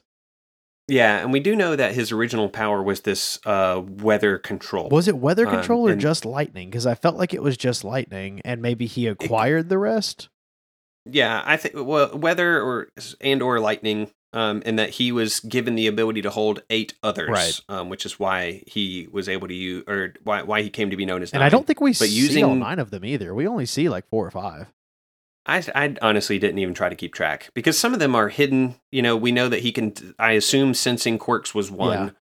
He's got the weather thing. He's got the air thing. He's got the barrier thing. He's got the finger lasers thing. He's got the blue eel thing. That's 6 right there. So he does probably have a couple anyway, of like inactive quirks, basically. Yeah, or you know, less offensive maybe, or less visible. But using these powers too much results in the destruction of his tissue. Thus, the need for the regeneration quirk. So he's healing up right now, and then we shift back over to the students who are Ida and Momo are leading the sit rep as class president. And what's her class title again? Secretary? I don't remember. Finance officer? Maybe she's the finance officer or something. Yeah. Yeah. Or the assistant vice president, maybe. Yeah, they're both in positions of leadership in the classroom and also throughout this movie, which I thought was a really nice touch. Yeah. Momo says that she sent a drone to the mainland, but it was going to take 6 hours just to get there. And that doesn't account for the time that real pro heroes are going to need to get to Naboo Island. So is Kirogiri's power that unique that they do, like the pro heroes don't know somebody that can do what Kirogiri does? And it's possible. Because I don't think that we've been introduced to any other transporting quirks at all. So, and we've been introduced to a lot, like fire quirks are a dime a dozen, apparently. Yeah. You know, like there are a lot of these quirks that just seem like either they're really convenient for riding or they're just like, you know, a bunch of them. You know, there seems to be a lot of strength quirks. So, because they talk about it's going to take them a long time to get to the island. And I was just like, you don't know a single person that can do transport. But anyway, Hawks ends up carrying All Might to the island by himself. And they're the first to arrive. I guess the other folks took boats. Which seems strange to me too. Like, is there not a plane? You know what I mean? Like, is that not faster than Hawks? Yeah, it was weird. Anyway, man, I love our tangents. Yeah. It's so much fun. They're trying to figure out what to do. And Katsuma tells them basically, you need to hand me over to the villains, which makes him a hero right then and there, as far as I'm concerned. And then we have the All Might voiceover where he says, if you have mutual respect, talking to actually Bakugo and Midoriya, if you have mutual respect and focus on making one another stronger, you'll become the ultimate heroes who can both win and save people at the same time. And so they mobilize. They've got this big plan. Midoriya's acting like a 5-star general, and he's like, listen, we're going to go to this fortress place. We're going to attack him in waves and make him use his quirk until he's at his limit. Everybody's going to avoid close contact because he can take your quirks. We just have to last long enough for help to arrive. That's their original plan. Bakugo disagrees. He's like, we're going to kick the crap out of them. Yeah. It's like, we're not holding them off. I'm going to kill them. But 9 is not deterred in the least by the threat of a bunch of children on an island. It feels very like Helm's Deepy almost from Lord of the Rings. Yeah, because they send everybody to like caves in the background that were mysteriously there the whole time. Yep, everybody's in caves, and like who's back there? Koda and Sato, I think. Sato and Hagakure. Is Hagakure back there? Yeah, I guess that makes sense. But you know, she is. Yeah, I mean, she's one of the ones that gets underutilized, and it's understandable how you could miss her. Well, for sure, and that was another thing. Like whenever they set up this ambush, the last few people that they have to protect the kids seem like the worst people to have last. I mean, I guess like their quirks aren't frontline quirks, but at the same time, they're definitely not your last defense either. I didn't feel like. Right. Yeah, the last 4 in line basically are Shoji, Sato, Hagakure, and Koda. And Jiro's there too, I think. She's at the end with Shoji. Yeah, initially she does get involved. She does, and at least her quirk I can see being a last defense because she does sonic wave stuff, which is pretty like no one is ever invincible to sonic wave stuff, you know. But I don't know. I just felt like out of all of your big hitters, none of those are really the ones that I would think put in your last defense, you know. It's pretty cool though the way that they attack the villains, because the villains are not intimidated at all initially. They're just walking straight up the one path to get up to this building, and Aoyama uses a max output naval laser. So look at him being all useful and stuff is in my notes. Really cool in this movie. I felt like they utilized him in so many ways. And he's basically buying some time for Momo to make these 2 giant cannons with the last of her lipids. So once she does this, she's out, like she's spent, and she vocalizes that much. But between those 2 assaults, they work to split up the villains such that 9 is still advancing up the middle. Slice falls through the ground, like into a cave system below ground, and Chimera is launched off into the forest. And it's funny because Aoyama, he finishes with his max output naval laser, and he's like, I think he's hanging up. He gets knocked upside down at some point? I think because he just says, "I think some leaked out." Yeah. 9 reflects that gross naval beam, and like Momo and Aoyama get wrecked. And I think he is. He's like laying there, like, "Oh, I think some leaked out." I think some leaked out. Sero and Ochako team up for a cool combo move against 9. Oh, this was cool. Where Ochako floats a whole bunch of rocks, and Sero is just grabbing them with the tape and whipping them down at 9. It doesn't work to great effect, but it was still cool. It was cool. See. And they do this like super big combo move too here in a bit with Mineta. That's pretty wicked. Yeah. But we switch over to like Slice, who is in that cave, and Dark Shadow is going after her. And it was really funny because like Dark Shadow's attacking her while Shido is melting stalactites, and they're dropping down on top of her. And Dark Shadow, it's not Dark Shadow, it's Tokoyami. He says, "Darkness is my domain." And I was like, what are you? That's such a cheesy, like, are you Bane now? You know, who are you? And then, you know, of course, Slice like kicks the crap out of Tokoyami, and she's like, "Your domain." I mean, it was just such a goofy little scene. Now, this was cool because Dark Shadow is wearing Tekogaki. I think that's how you pronounce it. They're like Wolverine-like claws. They're really cool looking. So you literally have Wolverine versus Lady Deathstrike kind of in this scene, which is pretty cool. But we're going to be popping in and out of these different scenes. There's a lot of transitions because, again, all this is happening simultaneously. Right. So next we transition over to Chimera, who's fighting off against Sue and Todoroki, and it's pretty wicked because Sue grabs him the moment he falls and drags him underwater, and then Todoroki completely ices him. So right off the bat, I'm like, all right, this guy's probably going to be down for a couple minutes, but no way, man. Kirishima and Ida show up for backup, but Chimera breaks out of the ice like almost instantaneously, and he lights up a cigar in the coolest way. Like he pops it in his mouth and then breathes fire around it to light it. And he's just like, all right, let's do this. Like we're gonna go for it. I had in my notes that Ida and Kirishima are there too after Todoroki freezes the waterfall thing. So I said Ida and Kirishima are there too. So it's bound not to have worked, right? That makes because otherwise, why would they be there? Yeah, yeah. And then here's another question I have: when does Ida need his glasses? Because there are times where he's wearing them all the time, and then for the majority of the last half hour of this movie, he's running around without them just fine. Maybe he put on contacts. But his room isn't full of contacts, man. His room is full of glasses. Don't you remember? That's true. I bet they're built into his helmet. He's running around without his helmet later on. You're right, though. he is. But I mean, when villains crush your glasses and you're on an island, well, that's the other thing. Bakugo doesn't have replacement gear either. I mean, he blows up his one grenade, and I'm sorry, but you can't tell me that he didn't have backup gear. Like, surely these students have that, right?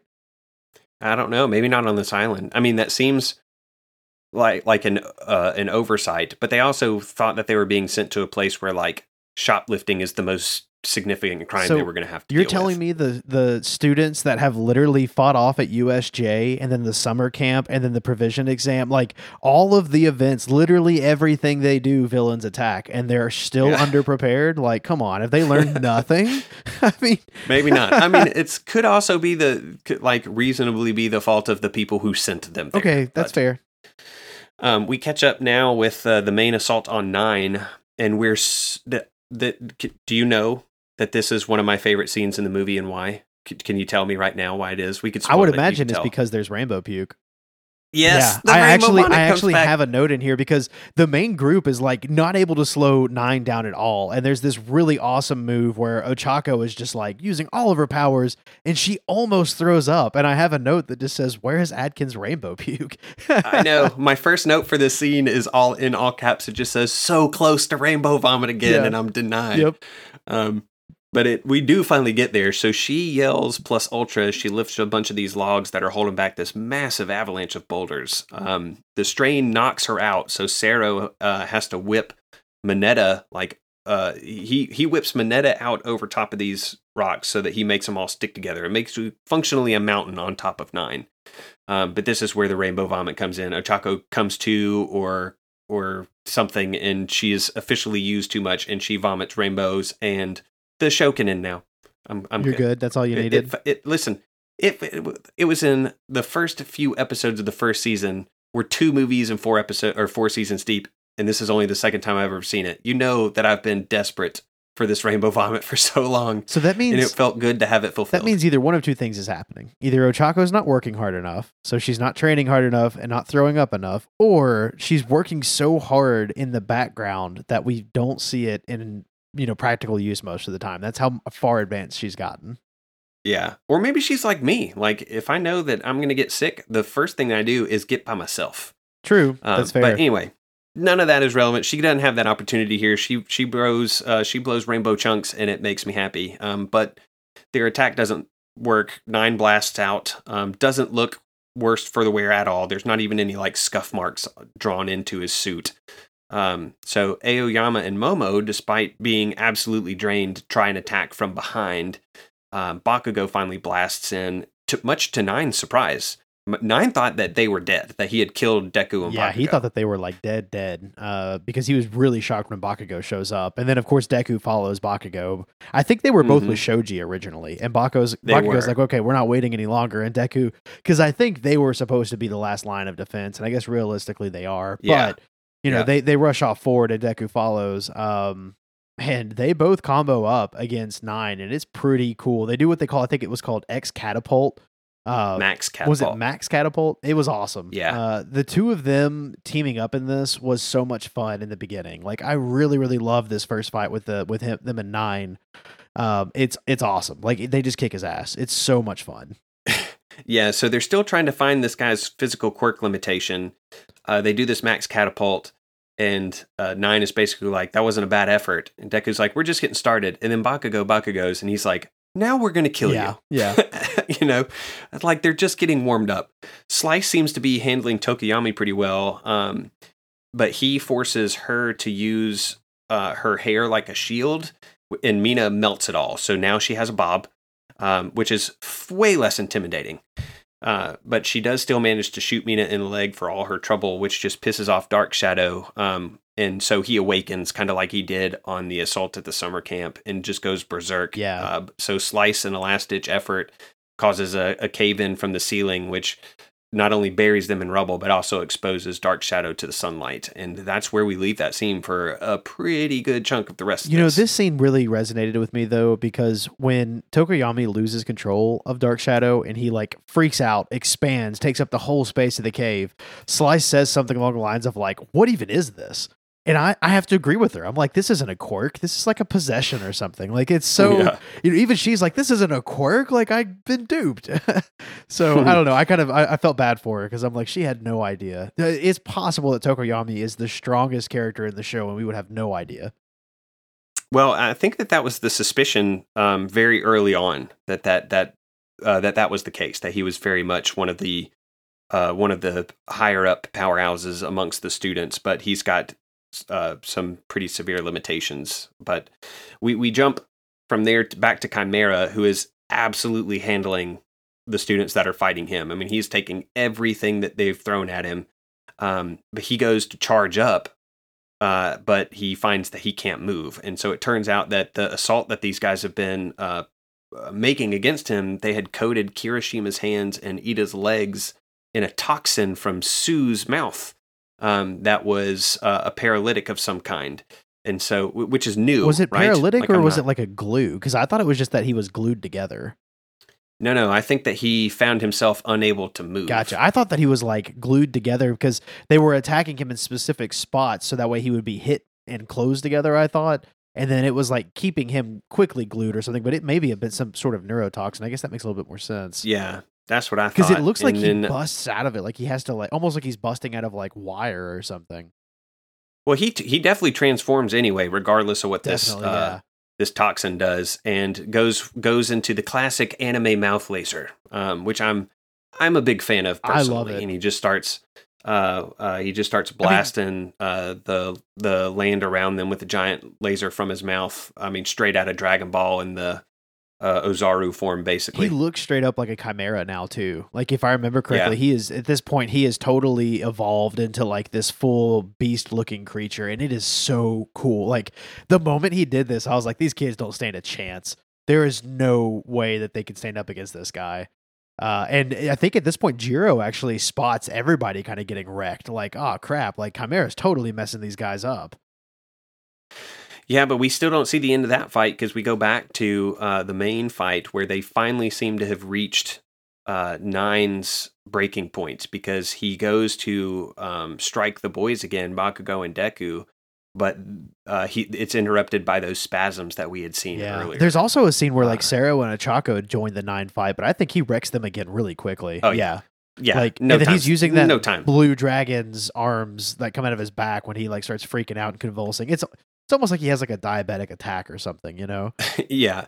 So then we get back to the end of the Chimera fight. I mean, it's like whiplash. The transitions between these scenes, and Todoroki just asks for an opening, and so Ida is distracting Chimera with the Recipro Burst. Todoroki uses Red Riot as a shield, and Unbreakable to this day is still the coolest visual in the series. It is. It's changed super my mind. cool. Yeah.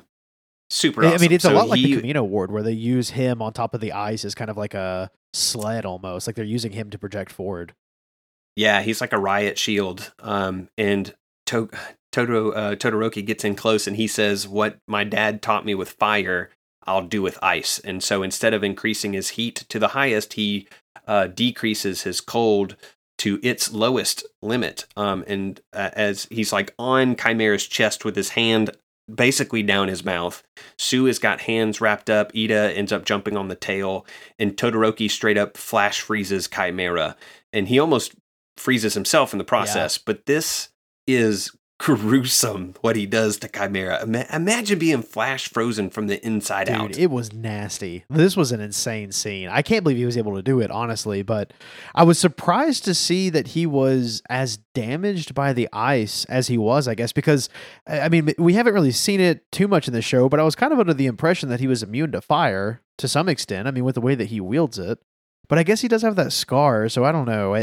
Maybe he's not. But I felt like he must also be immune to freezing. You know, like he wouldn't be able to get hypothermia.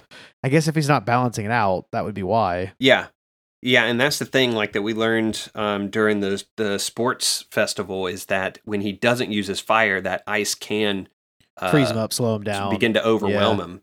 But I mean, ice crystals erupt from Chimera. Oh, yeah. It is violent. It is violent. Todoroki walks off and says something like hibernate for a while. I'm pretty sure he's dead. Like, if this happens to you for real, you're dead. Well, I was really surprised that they didn't bust him up. Like, I figured Ida would do like a spin kick and like kick the ice to make sure that he was destroyed, no. you know? I don't think Ida would have done Maybe that. Not, but if Bakugo had been there, he absolutely I wish would have Bakugo done had been there. That would have been a cool scene. Yeah, that's like the equivalent. We're going to keep talking about Dragon Ball Z stuff because that's what we know. But that's like, you know, when they had beat a couple of members of the Ginyu Force, and then Vegeta just rolls up on the scene and starts chopping heads off. Yeah. Vegeta's just like, "Nah, dog, this is how we do this around here." I'm not going to have these guys sneak up behind me. Yeah, I mean, I wouldn't with Chimera. That guy, I mean, he was powerful. He almost seemed more powerful than Nine in some instances here. Because the amount of damage he could do was just insane. Like, can you imagine if he had been on the hero's side? He would easily be in the top 5. Yeah, I mean, he's definitely it was a very hard fight. It took everything that all 4 of the heroes that were assigned to him had, including Todoroki, who we know is one of the strongest quirks in Class 1A. Absolutely. Well, we transition back over to the 9 fight, and 9 is absolutely feeling the pain. Like, he's kind of recovered, but Bakugo and Deku are absolutely just wrecking him. I mean, they're attacking in turns, and finally he drops his mask, and like the purple vials on his back get injected into him. So I'm guessing there's some sort of like stimulant or some sort of steroid or something, maybe trigger to just hype him up. Because then he's like, all right, I don't have to hold back any longer. So maybe it's something that heals him, like something that could regenerate his cells so that way he doesn't have to hold back, but it's temporary. But he starts. Yeah, that's how I took it. He summons lightning from the sky and just like totally wrecks his surroundings. And then we cut back over to Hawks right after this scene. I mean, you're right when you say that it's almost like Whiplash. Yeah, you're right. It is very much so Whiplash. Like all of these fights and scenes are very quick because we transition right back over to Hawks, who is like interviewing Katsuma's father in the middle of this huge fight after this huge lightning attack. Yeah, they in Hawks's he figures out because when the villains took the dad's quirk, they took his ID, presumably so that they wouldn't be able to trace them to where they were going. And so Hawks learns about cell activation. And then he learns that the kids are on Naboo, and then they get a call that there are villains assaulting Naboo, presumably because I assume Momo's drone reached the mainland. So then he's like, get in touch with UA, their students are there, and they're facing these villains alone. So then we snap back to the island. Ojiro send Shoji off with the kids. And Jiro tries to collapse the bridge that 9 is on, but the little blue dragons kind of arrest his fall. They work almost like Dr. Octopus's arms. They have a lot of utility. They're not explained very well, but they're really freaking cool. Shoji shields the kids, but their little last stand here doesn't end very well. Bakugo and Deku are off screen right now. Presumably they had been struck by that giant bolt of lightning that he released just a few minutes ago. And 9 is talking to them, and he's like, listen, unless you want your sister to die, you come over here. And so Mahiro is telling Katsuma to run away, but he instead runs towards 9, and just as he gets within quirk stealing range, Deku smashes 9's face. Oh yeah, this was epic. It's so awesome. So Bakugo is on the scene as well, and if the kids are like, "You're alive," and he's like, "Weren't you listening? I'm going to be the number one hero, better even than All Might." And 9 is confused about how they avoided his lightning, but they just tell him that they used Kaminari as a lightning rod. And then it shows Kaminari, he was just like, duh. Yeah, it is a genius move, but that made me laugh. I did not realize that he could do that. Like, we know that he has electric output. I did not realize he could also be electric input. You know what I mean? Yeah. It wouldn't surprise me if they just fried Kaminari. Well, then a lot of things happen very quickly. They manage to smash through one of 9's shields. Deku smashes through the blue dragons. Bakugo does this crazy flame spin attack, and that pushes 9 over the edge. 9 basically goes like Super Saiyan, where, I mean, there's all this energy crackling around him. His hair is up on end. He's gone, to the next level, and he's controlling. This is where I thought that I got the control all types of weather, because he generates a giant tornado. Well, I think someone mentions that he must be able to control all types of weather because he's like summoning lightning. He's got this tornado, and then he surrounds it with fire, and like it's pretty crazy. Like he is absolutely going to tear this island into a jillion pieces. And the kids know it too. I mean, they even mentioned like he's going to rip the island apart. And so Deku goes 100% full cowling, and Bakugo goes like 100% Bakugo, I guess. And they both do. He does the howitzer impact. They do their special moves. The howitzer impact is so cool. 9 is, like I said, he's tearing the island apart, and Sato is inside the cave, like trying to keep the opening together, I guess, or I don't really know. It was weird. I remember he's just holding the rocks back. Yeah, but I mean, they're in a cave where an island is literally like tremoring. There's no way there weren't rocks falling from the ceiling. He's just like holding the front door. Like, yeah, I mean, you got to do what you got to do. I guess it was just a weird scene. I felt like there were a lot of weird little scenes where they're like, let's include this hero for no reason. Yeah, like Koda and Hagakure also in that scene. I mean, they're just standing there, basically. Koda is keeping the bats at bay. That's what it is. Yeah. I like that. Oh, I love that explanation, actually. Still doesn't do anything for Hagakure, but what are you going to do? 9 now has these cool wings that look like chakra wings that we saw in one of the early episode or early seasons of Naruto from that one clan that got their power from the meteor? You remember what I'm talking I about? vaguely remember that. Honestly, to me, he just turned more into Sephiroth than anything. Yeah, that's true. And he's doing the exact thing that Ida was doing during the heroes versus villains training thing, where he goes into a villainous monologue in the middle of this big battle, and he's like, I'm going to create this new society where labels like hero and villain won't be necessary. Power will be all that matters, and that's how a true superhuman society should be structured. And of course, Bakugo is just like, that's never going to work, you moron. And the Blue Dragons are attempting to basically bite Bakugo and Deku in half. And Deku, we get front row seats into his thought process here, and he starts wondering aloud what would All Might do, which would make for a pretty crazy bracelet, WWAMD. And there are flashes of scenes of 1A students downed all over the island in very quick succession, and everything kind of gets quiet, and Midoriya is explaining to Bakugo that he has this crazy idea that there's only one way they're going to be able to stop him. Well, and really, this idea only comes after he's kind of given up. Like they've hit this part where both of them are getting bitten in half, and the only reason they really do anything is because the kids, Katsume and Maharu, scream out to them like, "We believe in you. Please don't give up." And that's when Deku is like, "All right, I've got this crazy idea," and this is almost where I start to tune the movie out. Oh yeah. So Deku is just like, Bakugo, listen to me. You've got to hold your hand out, and I'm going to give you one for all. And they become blood brothers, and like their hands are bleeding from the fight, and they like hold hands for a second, and then they basically turn into Super Saiyans. I mean, the movie just kind of breaks down in a weird way here, for me at least, because now they're both like in this ascended state that we've never seen before, and they are absolutely going nuts. I mean, it gets to a point where like in this fight, the artwork just breaks down to them like running over flashy scenes, and like they're not even on an island anymore. I don't even know what's happening. It's just flashiness. It was like a 9 techno rave. They went into another parallel universe and fought there. I don't know. Yeah. So, all right, a couple things here real quick. Number one, touching bloody fingertips is a hell of a lot better than having to eat. Agreed.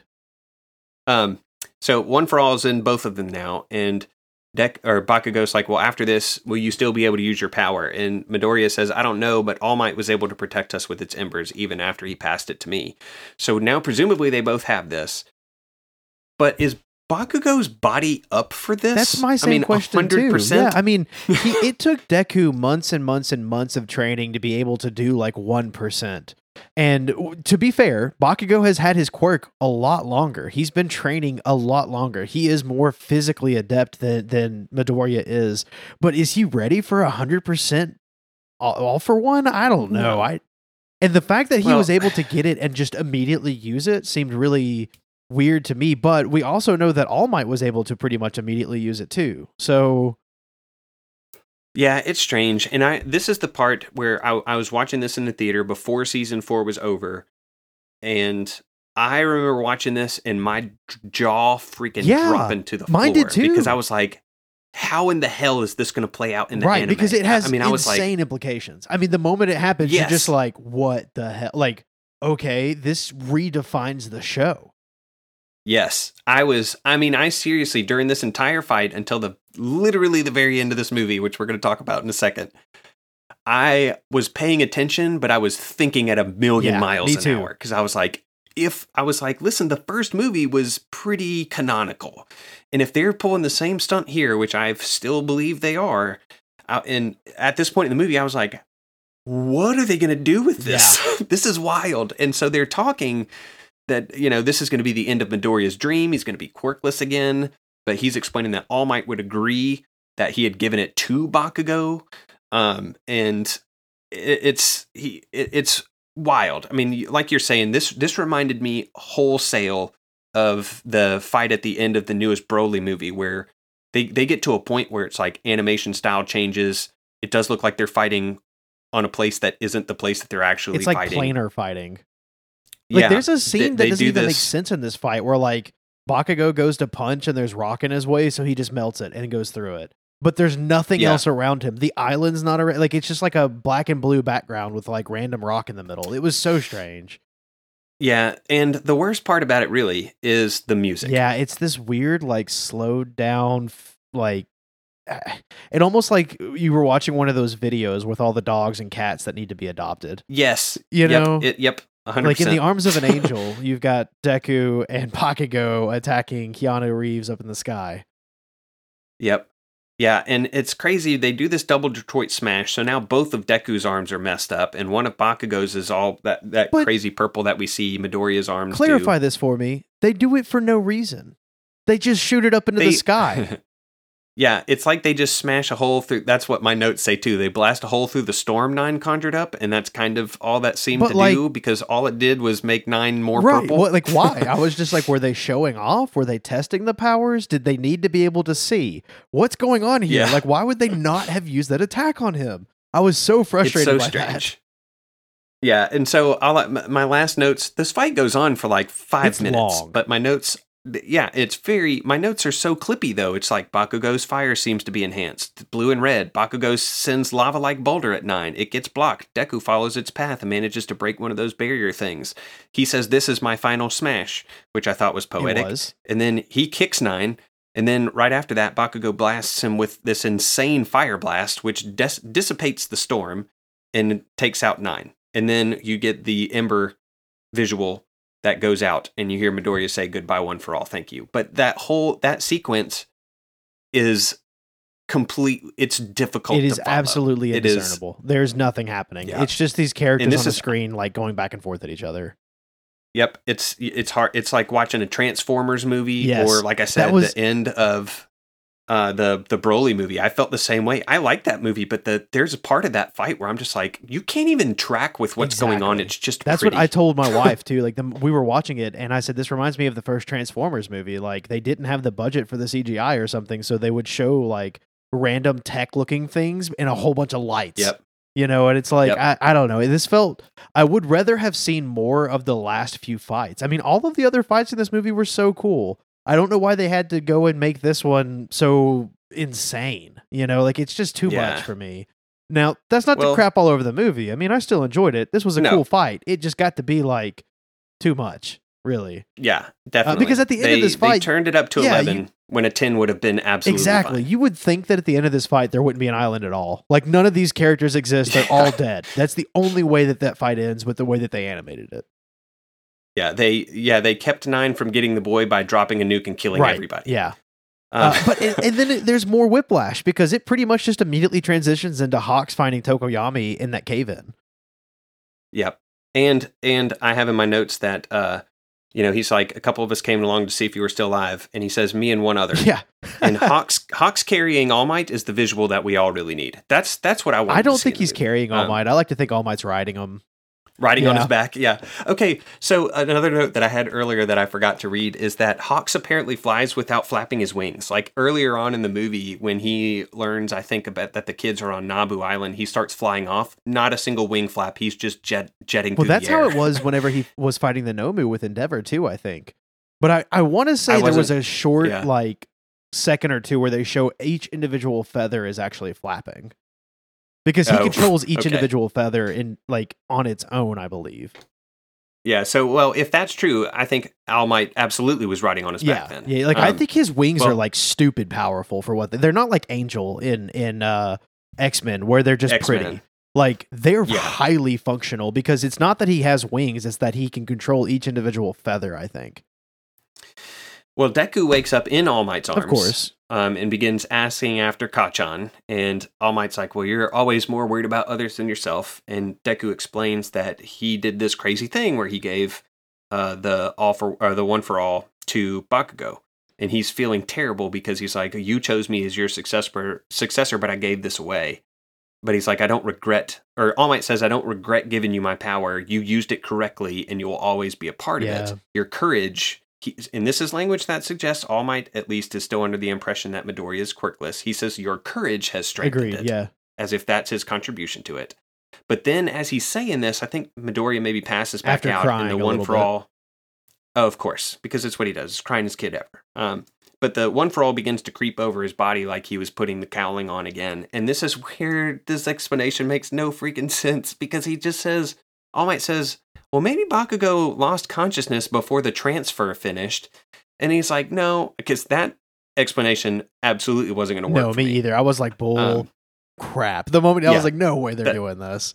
Yeah. Well, then he says, no, that's not it. By risking your life, One for All did something miraculous. Master and all who came before, thank you so much. And this time they show 8. But the problem is, number one, that number's wrong again. But then that makes it seem like One for All is sentient and volitional. And that is strange to me. Well, he's mentioned before that it is sort of sentient, right? Because he's mentioned that I feel like he's talked about the other people being some sort of mentor to him, meaning that One for All is to some degree sentient. But the idea of it evolving this way, and the idea of like Bakugo waking up and having basically no memory at all of ever having this, it just like, why? Why do it? Why? I mean, that's the reason I feel like none of this will show up in canon, because it's like, why have everybody forget about it all? And on top of that, why make it like not just transfer over? Like, there are so many things here where I'm just like, it just reverts every meaning of this movie to me. But regardless of that, I mean, I don't know. I don't like the idea of this quirk evolving to like, oh, well, we just lended Bakugo some power. Yeah, it's weird. The other heroes are on the scene now. There's a funny scene where Endeavor is embracing Todoroki and his fire is just erupting off of his there body. Are also Hero like A and Hero AA were there. I don't know if you noticed that, but like the random intro heroes that were at the beginning of the movie were also here. Oh, really? I didn't notice that. So they didn't all die. Well, not all of them, but just one or two of them. Good for them, I guess. But like, it just seemed weird. There's faceless army men. I do have a note of that. And there's lots of nods of accomplishment amongst the students. Heroes are congratulating them, and there are also the students amongst themselves are getting little nods of, we did this. But I don't understand where they're at, because for everything that we saw between that fight of Bakugo, Midoriya, and 9, there should be nothing left on that side of the island. Like, they're on a beach that they should not be on. That place should be wrecked.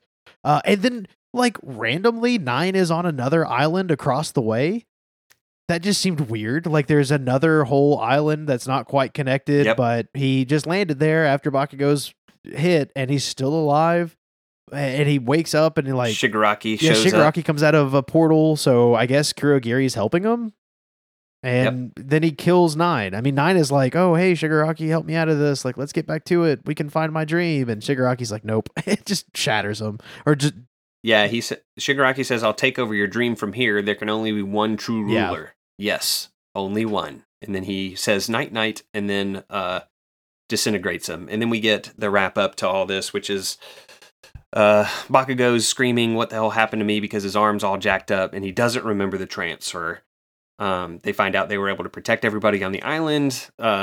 Shocker, the higher-ups finally decided to suspend the practical program because it was probably not the smartest thing to do in the first place, but the Class 1A decides to stay behind and help rebuild the island anyway, which I think was a pretty nice touch there. The kids are united with their father. It's unclear if he got his quirk back or not. I would have assumed that with 9 dying, maybe the quirk like transferred back over to him somehow, but I guess not. Yeah, there's not a whole bunch of explanation there. They're on a boat, 1A's back on a boat, getting ready to go to the mainland, and Bakugo's just like, good riddance, we're finally out of this place. And then Midoriya apparently didn't talk to the kids, and somebody asks him about that, and he says, oh, I'm sure they already know how I feel. Which felt like a weird assumption for Midoriya. Totally out of character for Midoriya. He's always the one that's like, no, we should go say goodbye to literally everybody. Like, I feel like that was even a big deal whenever they were in the summer camp and they were leaving. He wanted to make sure he said bye to the kid there. So it seems weird that he would go out of his way to the point of like giving away the quirk he always wanted to save these kids' lives and then didn't say goodbye to them. But hey, maybe he was like, Bakugo doesn't remember. Neither does anyone else. It doesn't really matter, Yeah, well, the two kids are running down the pier and they're shouting back up at Bakugo and Midoriya, and Katsuma says that he'll get stronger to protect Daddy and Maharo. And then he says, and I'll be a cool hero like you and Bakugo, which I thought was pretty cool. And then Midoriya says, you can be a hero. And I have in my notes, dude, that's what he was just telling you. Yeah. Like he wasn't paying attention at all. Like, I don't know what happened. Yeah. He got hit Yeah. really hard by 9. That's what it was. He's still recovering. He's Yeah. got a concussion or He's just something. loopy. He's just really loopy. Yeah. All right, so I mean that's the end of the movie. So let me get your final kind of impression, any kind of final notes that you have for the movie as a whole that maybe you felt like we didn't cover. As a whole, I think that we covered it all really well. There were a lot of little things I didn't like about the movie in regards to the villain seems sort of not pointless, but like backgroundless. Like they're all just bad guys that just show up randomly, and they don't really tell any kind of story on putting that group together, which isn't necessary, but a little bit of information on how they fit into the world would have been kind of nice. I mean, Chimera seemed like he was a pretty big villain to have just randomly shown up and us to have never heard of him before, like ever, especially at the level of decimation he was able to provide. I don't really like that they pretty much just cloned All for One and just throw him in this movie randomly and then reverted every single amount of change that he caused. Like he caused a lot. Like I guess I feel like they invoked a lot of emotion with the whole giving over One for All and transferring it to Bakugo and making it seem like it was Deku's last fight for them to just erase all of that and be like, oh, well, here's a cool little side note. And I don't see how they'll bring this back up ever in the show. And so it just feels kind of empty to me. Like nothing really changed. They got a cool summer experience and that's about it. Yeah, I mean, I do think, like I said, that the experiment thing is going to stick. My suspicion is that I think you're right. It started with the Nomus. They moved on to a more refined human trial, successful experiment with 9 to prove that they can do it.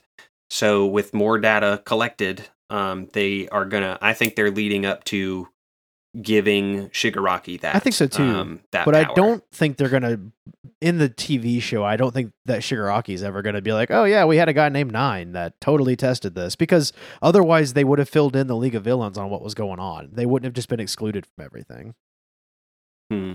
Well, my final notes are there's not near enough Aizawa in it. So that's a bummer. Most anime movies don't even really pretend to fit into canon, but I still think both of the My Hero movies did. I just really dislike how they got it to stay in this one by doing that trope that I really dislike, where it's just like, haha, JK, everything's like it was at the beginning. Yeah. With the, Bakugo conveniently forgot, or the quirk itself, that One for All has intentionally stripped the memory from Bakugo is kind of how it felt like it was being explained. Because I remember this movie blew my mind when I thought the transfer was going to stick. That's like a huge and thing. When for them to just rip it away, it just feels like it's meaningless.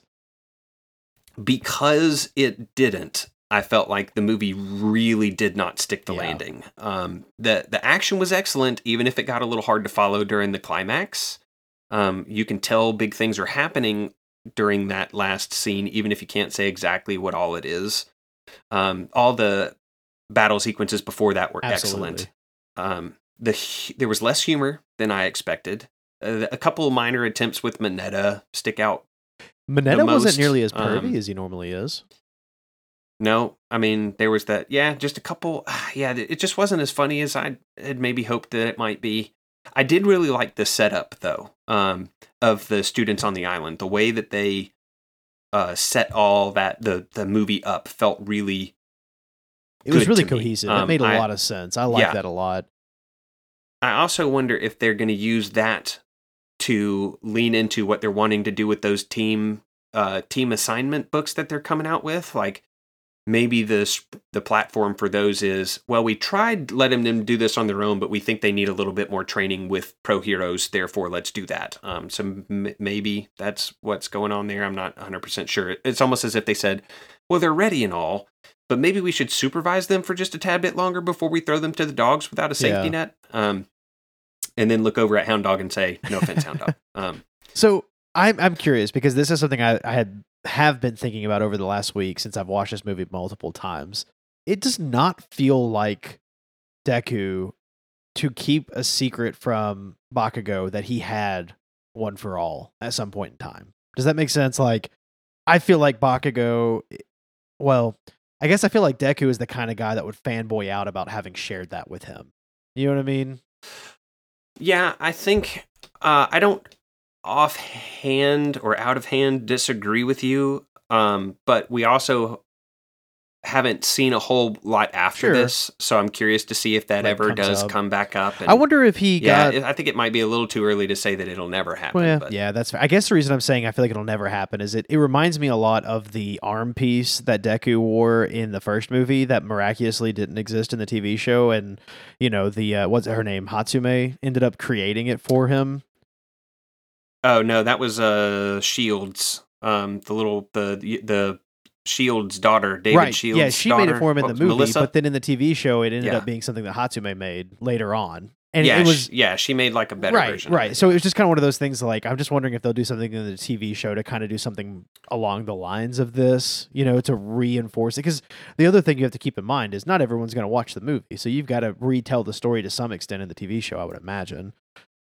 So, But my other thought is, do you think Bakugo increased One for All? Like, he technically had it for a little bit. Do you think it carried? I mean, if it took the memory from him, maybe there's some residual Bakugo inside of Midoriya now. yeah, maybe. The other thing I was just thinking, based on what you were saying, is with all of this stuff that the quirk itself is apparently able to do by its own choice and power. Do we know for sure that at the end of this movie, once Deku passes back out, that his memory isn't also erased by We the quirk? don't, but that doesn't mean it erased All Might's too. I mean, someone is aware of this. Yeah. Yeah, it's so funky. Man, they really boned this movie with that with doing that with the quirk transfer, and like you said, that is a hugely emotional thing to people who are invested in this show. And then at the end to just be like, move along, nothing to see here, nothing Yeah. happened. That was frustrating. I mean, I remember watching it in the theater and with my buddy Heaton, and when he was like, so what did you think? I was like, I don't know. I'm so mad about how the thing ended up that everything that preceded it is in question now. And that's why I said that on subsequent viewings, I wanted to see if that would hold up, and it's frustrating. I mean, it feels like a kind of a cheap ploy almost. I'll tell you, when we watched it earlier today, because I watched it for the third time today, when we hit that last fight scene with Bakugo Midoriya at 9, I pretty much just tuned out. Like, the rest of the movie after that is just okay to me. The movie before that is like a solid 7 out of 10, 8 out of 10. Like, it's a lot of fun. So much cool stuff happens. The fights are great. The animation's great. The cooperation's great. There's so much to it. And then this last bit, it just kind of devolves and makes it feel pointless to me. Like, will they even remember 9 and how they fought him? I mean, it almost seems like maybe those memories could slowly fade away. Like, surely they can't forget the whole thing, but it just seems weird that they would forget how they took down this villain that literally was wrecking face. Yeah, well, and I think even if, like you had mentioned just a second ago, even if Bakugo Midoriya, for some plot stupid reason, forget, which I don't think is likely to be true, you still have all of the rest of Class 1A who weren't concussed, Well, it was pretty convenient. Who would still remember all these guys. Most of them were knocked out whenever One for All was transferred over. So even if they had woken up a little bit, with the amount of like insaneness happening, there's no way they know exactly what happened. But surely some of them would have seen Bakugo and been like, "That's not how he normally looks." Yeah, I mean the ones that, because they look totally different, and we've never seen full Cowling look like that on Midoriya. And I mean, they're straight up like God Super Saiyans. Like, their hair is straight up. They've got like electricity flowing through them. They don't even look the same. Yeah, it's wild, man. I don't dislike the movie. No, wholly. But I dislike what they did. It's just the last 10 minutes of that movie, like, do not work for me. Because they worked so hard to make the movie in canon. That's what I think is if you treated this like some of the older Dragon Ball Z OVAs, the movies where they're like, hey, here's this cool thing that's super awesome to watch, but it takes place outside of canon, has nothing to do with the actual, goings on of the show. Then you can watch something like this and be like, man, that was kind of dope. Because then you wouldn't have to do the weird erasure of everything that, the 10 minutes prior Now, at the I end. will say, and I just had this thought, if in season 5 we get these scenes of Bakugo like having flashbacks to this fight or having these like weird dreams of past people, like the All for One like maybe or One for All inheritance people, like the people that Deku sometimes sees. Like if he has flashbacks of that or something, that would be kind of cool. Of like him seeing these people and having these ideas that there's some power that he at one point had and doesn't have anymore, and having to try to figure that out. And like I could see them using that to increase his relationship with Deku. He'd have to get to know like, hey, I'm having these problems. Do you know anything about this? But I just don't see them doing something like that in the show. It seems like it would be such an afterthought, you know? Yeah, I mean, the movie was a vehicle for saying, hey, Shigaraki doesn't just magically get all Right. for one. Everything else you kind of have to ignore. You know, yeah. Those are my thoughts, man. I had a blast watching it. I had an absolute blast recapping it with you and sharing some insightful quirks and oddities to some of the goings on. And man, I can't wait for the next one. Even though we came down on the movie at the end, it's still definitely worth a watch if you're a fan of the show. It's excellent. It's the only animated My Hero proper stuff that we're going to get until sometime in the spring of next year. So why wouldn't you dive headfirst into it? But they did that weird anime thing at the end, and it really did cripple the movie quite a bit in my estimation. I think so too. And I mean, it's like you said, go watch the movie. It's awesome. It's a great movie. Even knowing that at the end things kind of get weird, it's still an awesome movie. It's just, I feel like they didn't have to do that, and it would have been fine. Yeah. You know what I mean? Like they didn't have to make it to where they gave over the power that the whole show revolves around and effectively completely rewrote the show for all of 7 minutes. It was unnecessary. They didn't have to go that far, but they did. So, well, the other thing that's wild is you had 2 people with One for All up against one person who had 8 quirks, and they got bodied for a while. True. Well, they got bodied, and then they got the One for All, and then they did fine. But one person with the One for All, at what he did 100% smash. Deku did before he gave over One for All, and was not able to do a ton to 9. So imagine when they do enhance Shigaraki with this, and you're back down to just 1, how difficult that fight is going to be. That's true. That's going to be nuts. I mean, there will be pro heroes on the scene, I assume. I assume they're not going to go off to Naboo Island again. It's going to take place on the mainland, and they'll have who knows what all pro heroes in that scrap. But if there's nothing else that the movie does besides say, hey, we've done these experiments, that's why this will make sense later on. We've done our due diligence. The other thing that it might do is give you a sense of foreboding of like, okay, so if that's the end of these experiments and this is the fallout of the incomplete version of this, then that fight right there is going to be nuts. Yeah, that's true. I get the feeling though that if that's the case, like maybe end of season 5, Shigaraki starts to get the powers. I don't see him getting them in season 5. Yeah, I don't know. I don't know where they're at in the manga. We're not reading ahead or anything, but I'm still here for it. I mean, the show still super excited about season 5. Wait. Yeah. So in the movie, like I said, if it does nothing else but get me more excited for things that I anticipate are coming down the line based on what we learned in this one, I'm for it. That makes it a good enough movie for me. Yep, I'm right there with you. I enjoyed it. I am looking forward to watching it with you. In fact, we're gonna do like a watch along on Discord. So if you didn't get to see the movie and you're interested, maybe you've listened to the episode, but you still want to hang out, watch it with us. We're trying to figure out what night would be the best to do it. We've considered doing it like on a Tuesday night, which is when we normally record, but we figure Tuesday nights are probably, not super available for most folks out there. So we were thinking maybe about doing like a Friday night or Saturday night, but that means it'll be later in December sometime. So, we're trying to figure out the best way to do it. We think the easiest way is going to be to hop in Discord and everyone just kind of hang out in the voice channel, and one of us will basically share a stream, and that should make us all on the same page from what we've read. But let us know what night works best for you. Would you guys rather see it on a Friday night, Saturday night, or we want to join us on a Tuesday night? Tweet at us. Let us know.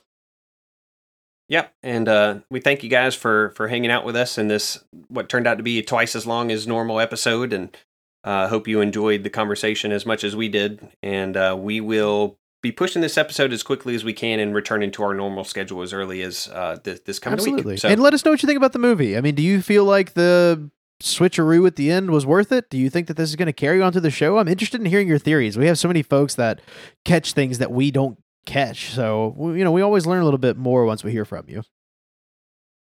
yep. Well, enjoyed it, guys. Enjoyed it, Adam. And we'll be sitting down together and talking about some vigilantes here in the not too distant Absolutely. future. We're looking forward to it. All right, buddy. See you guys.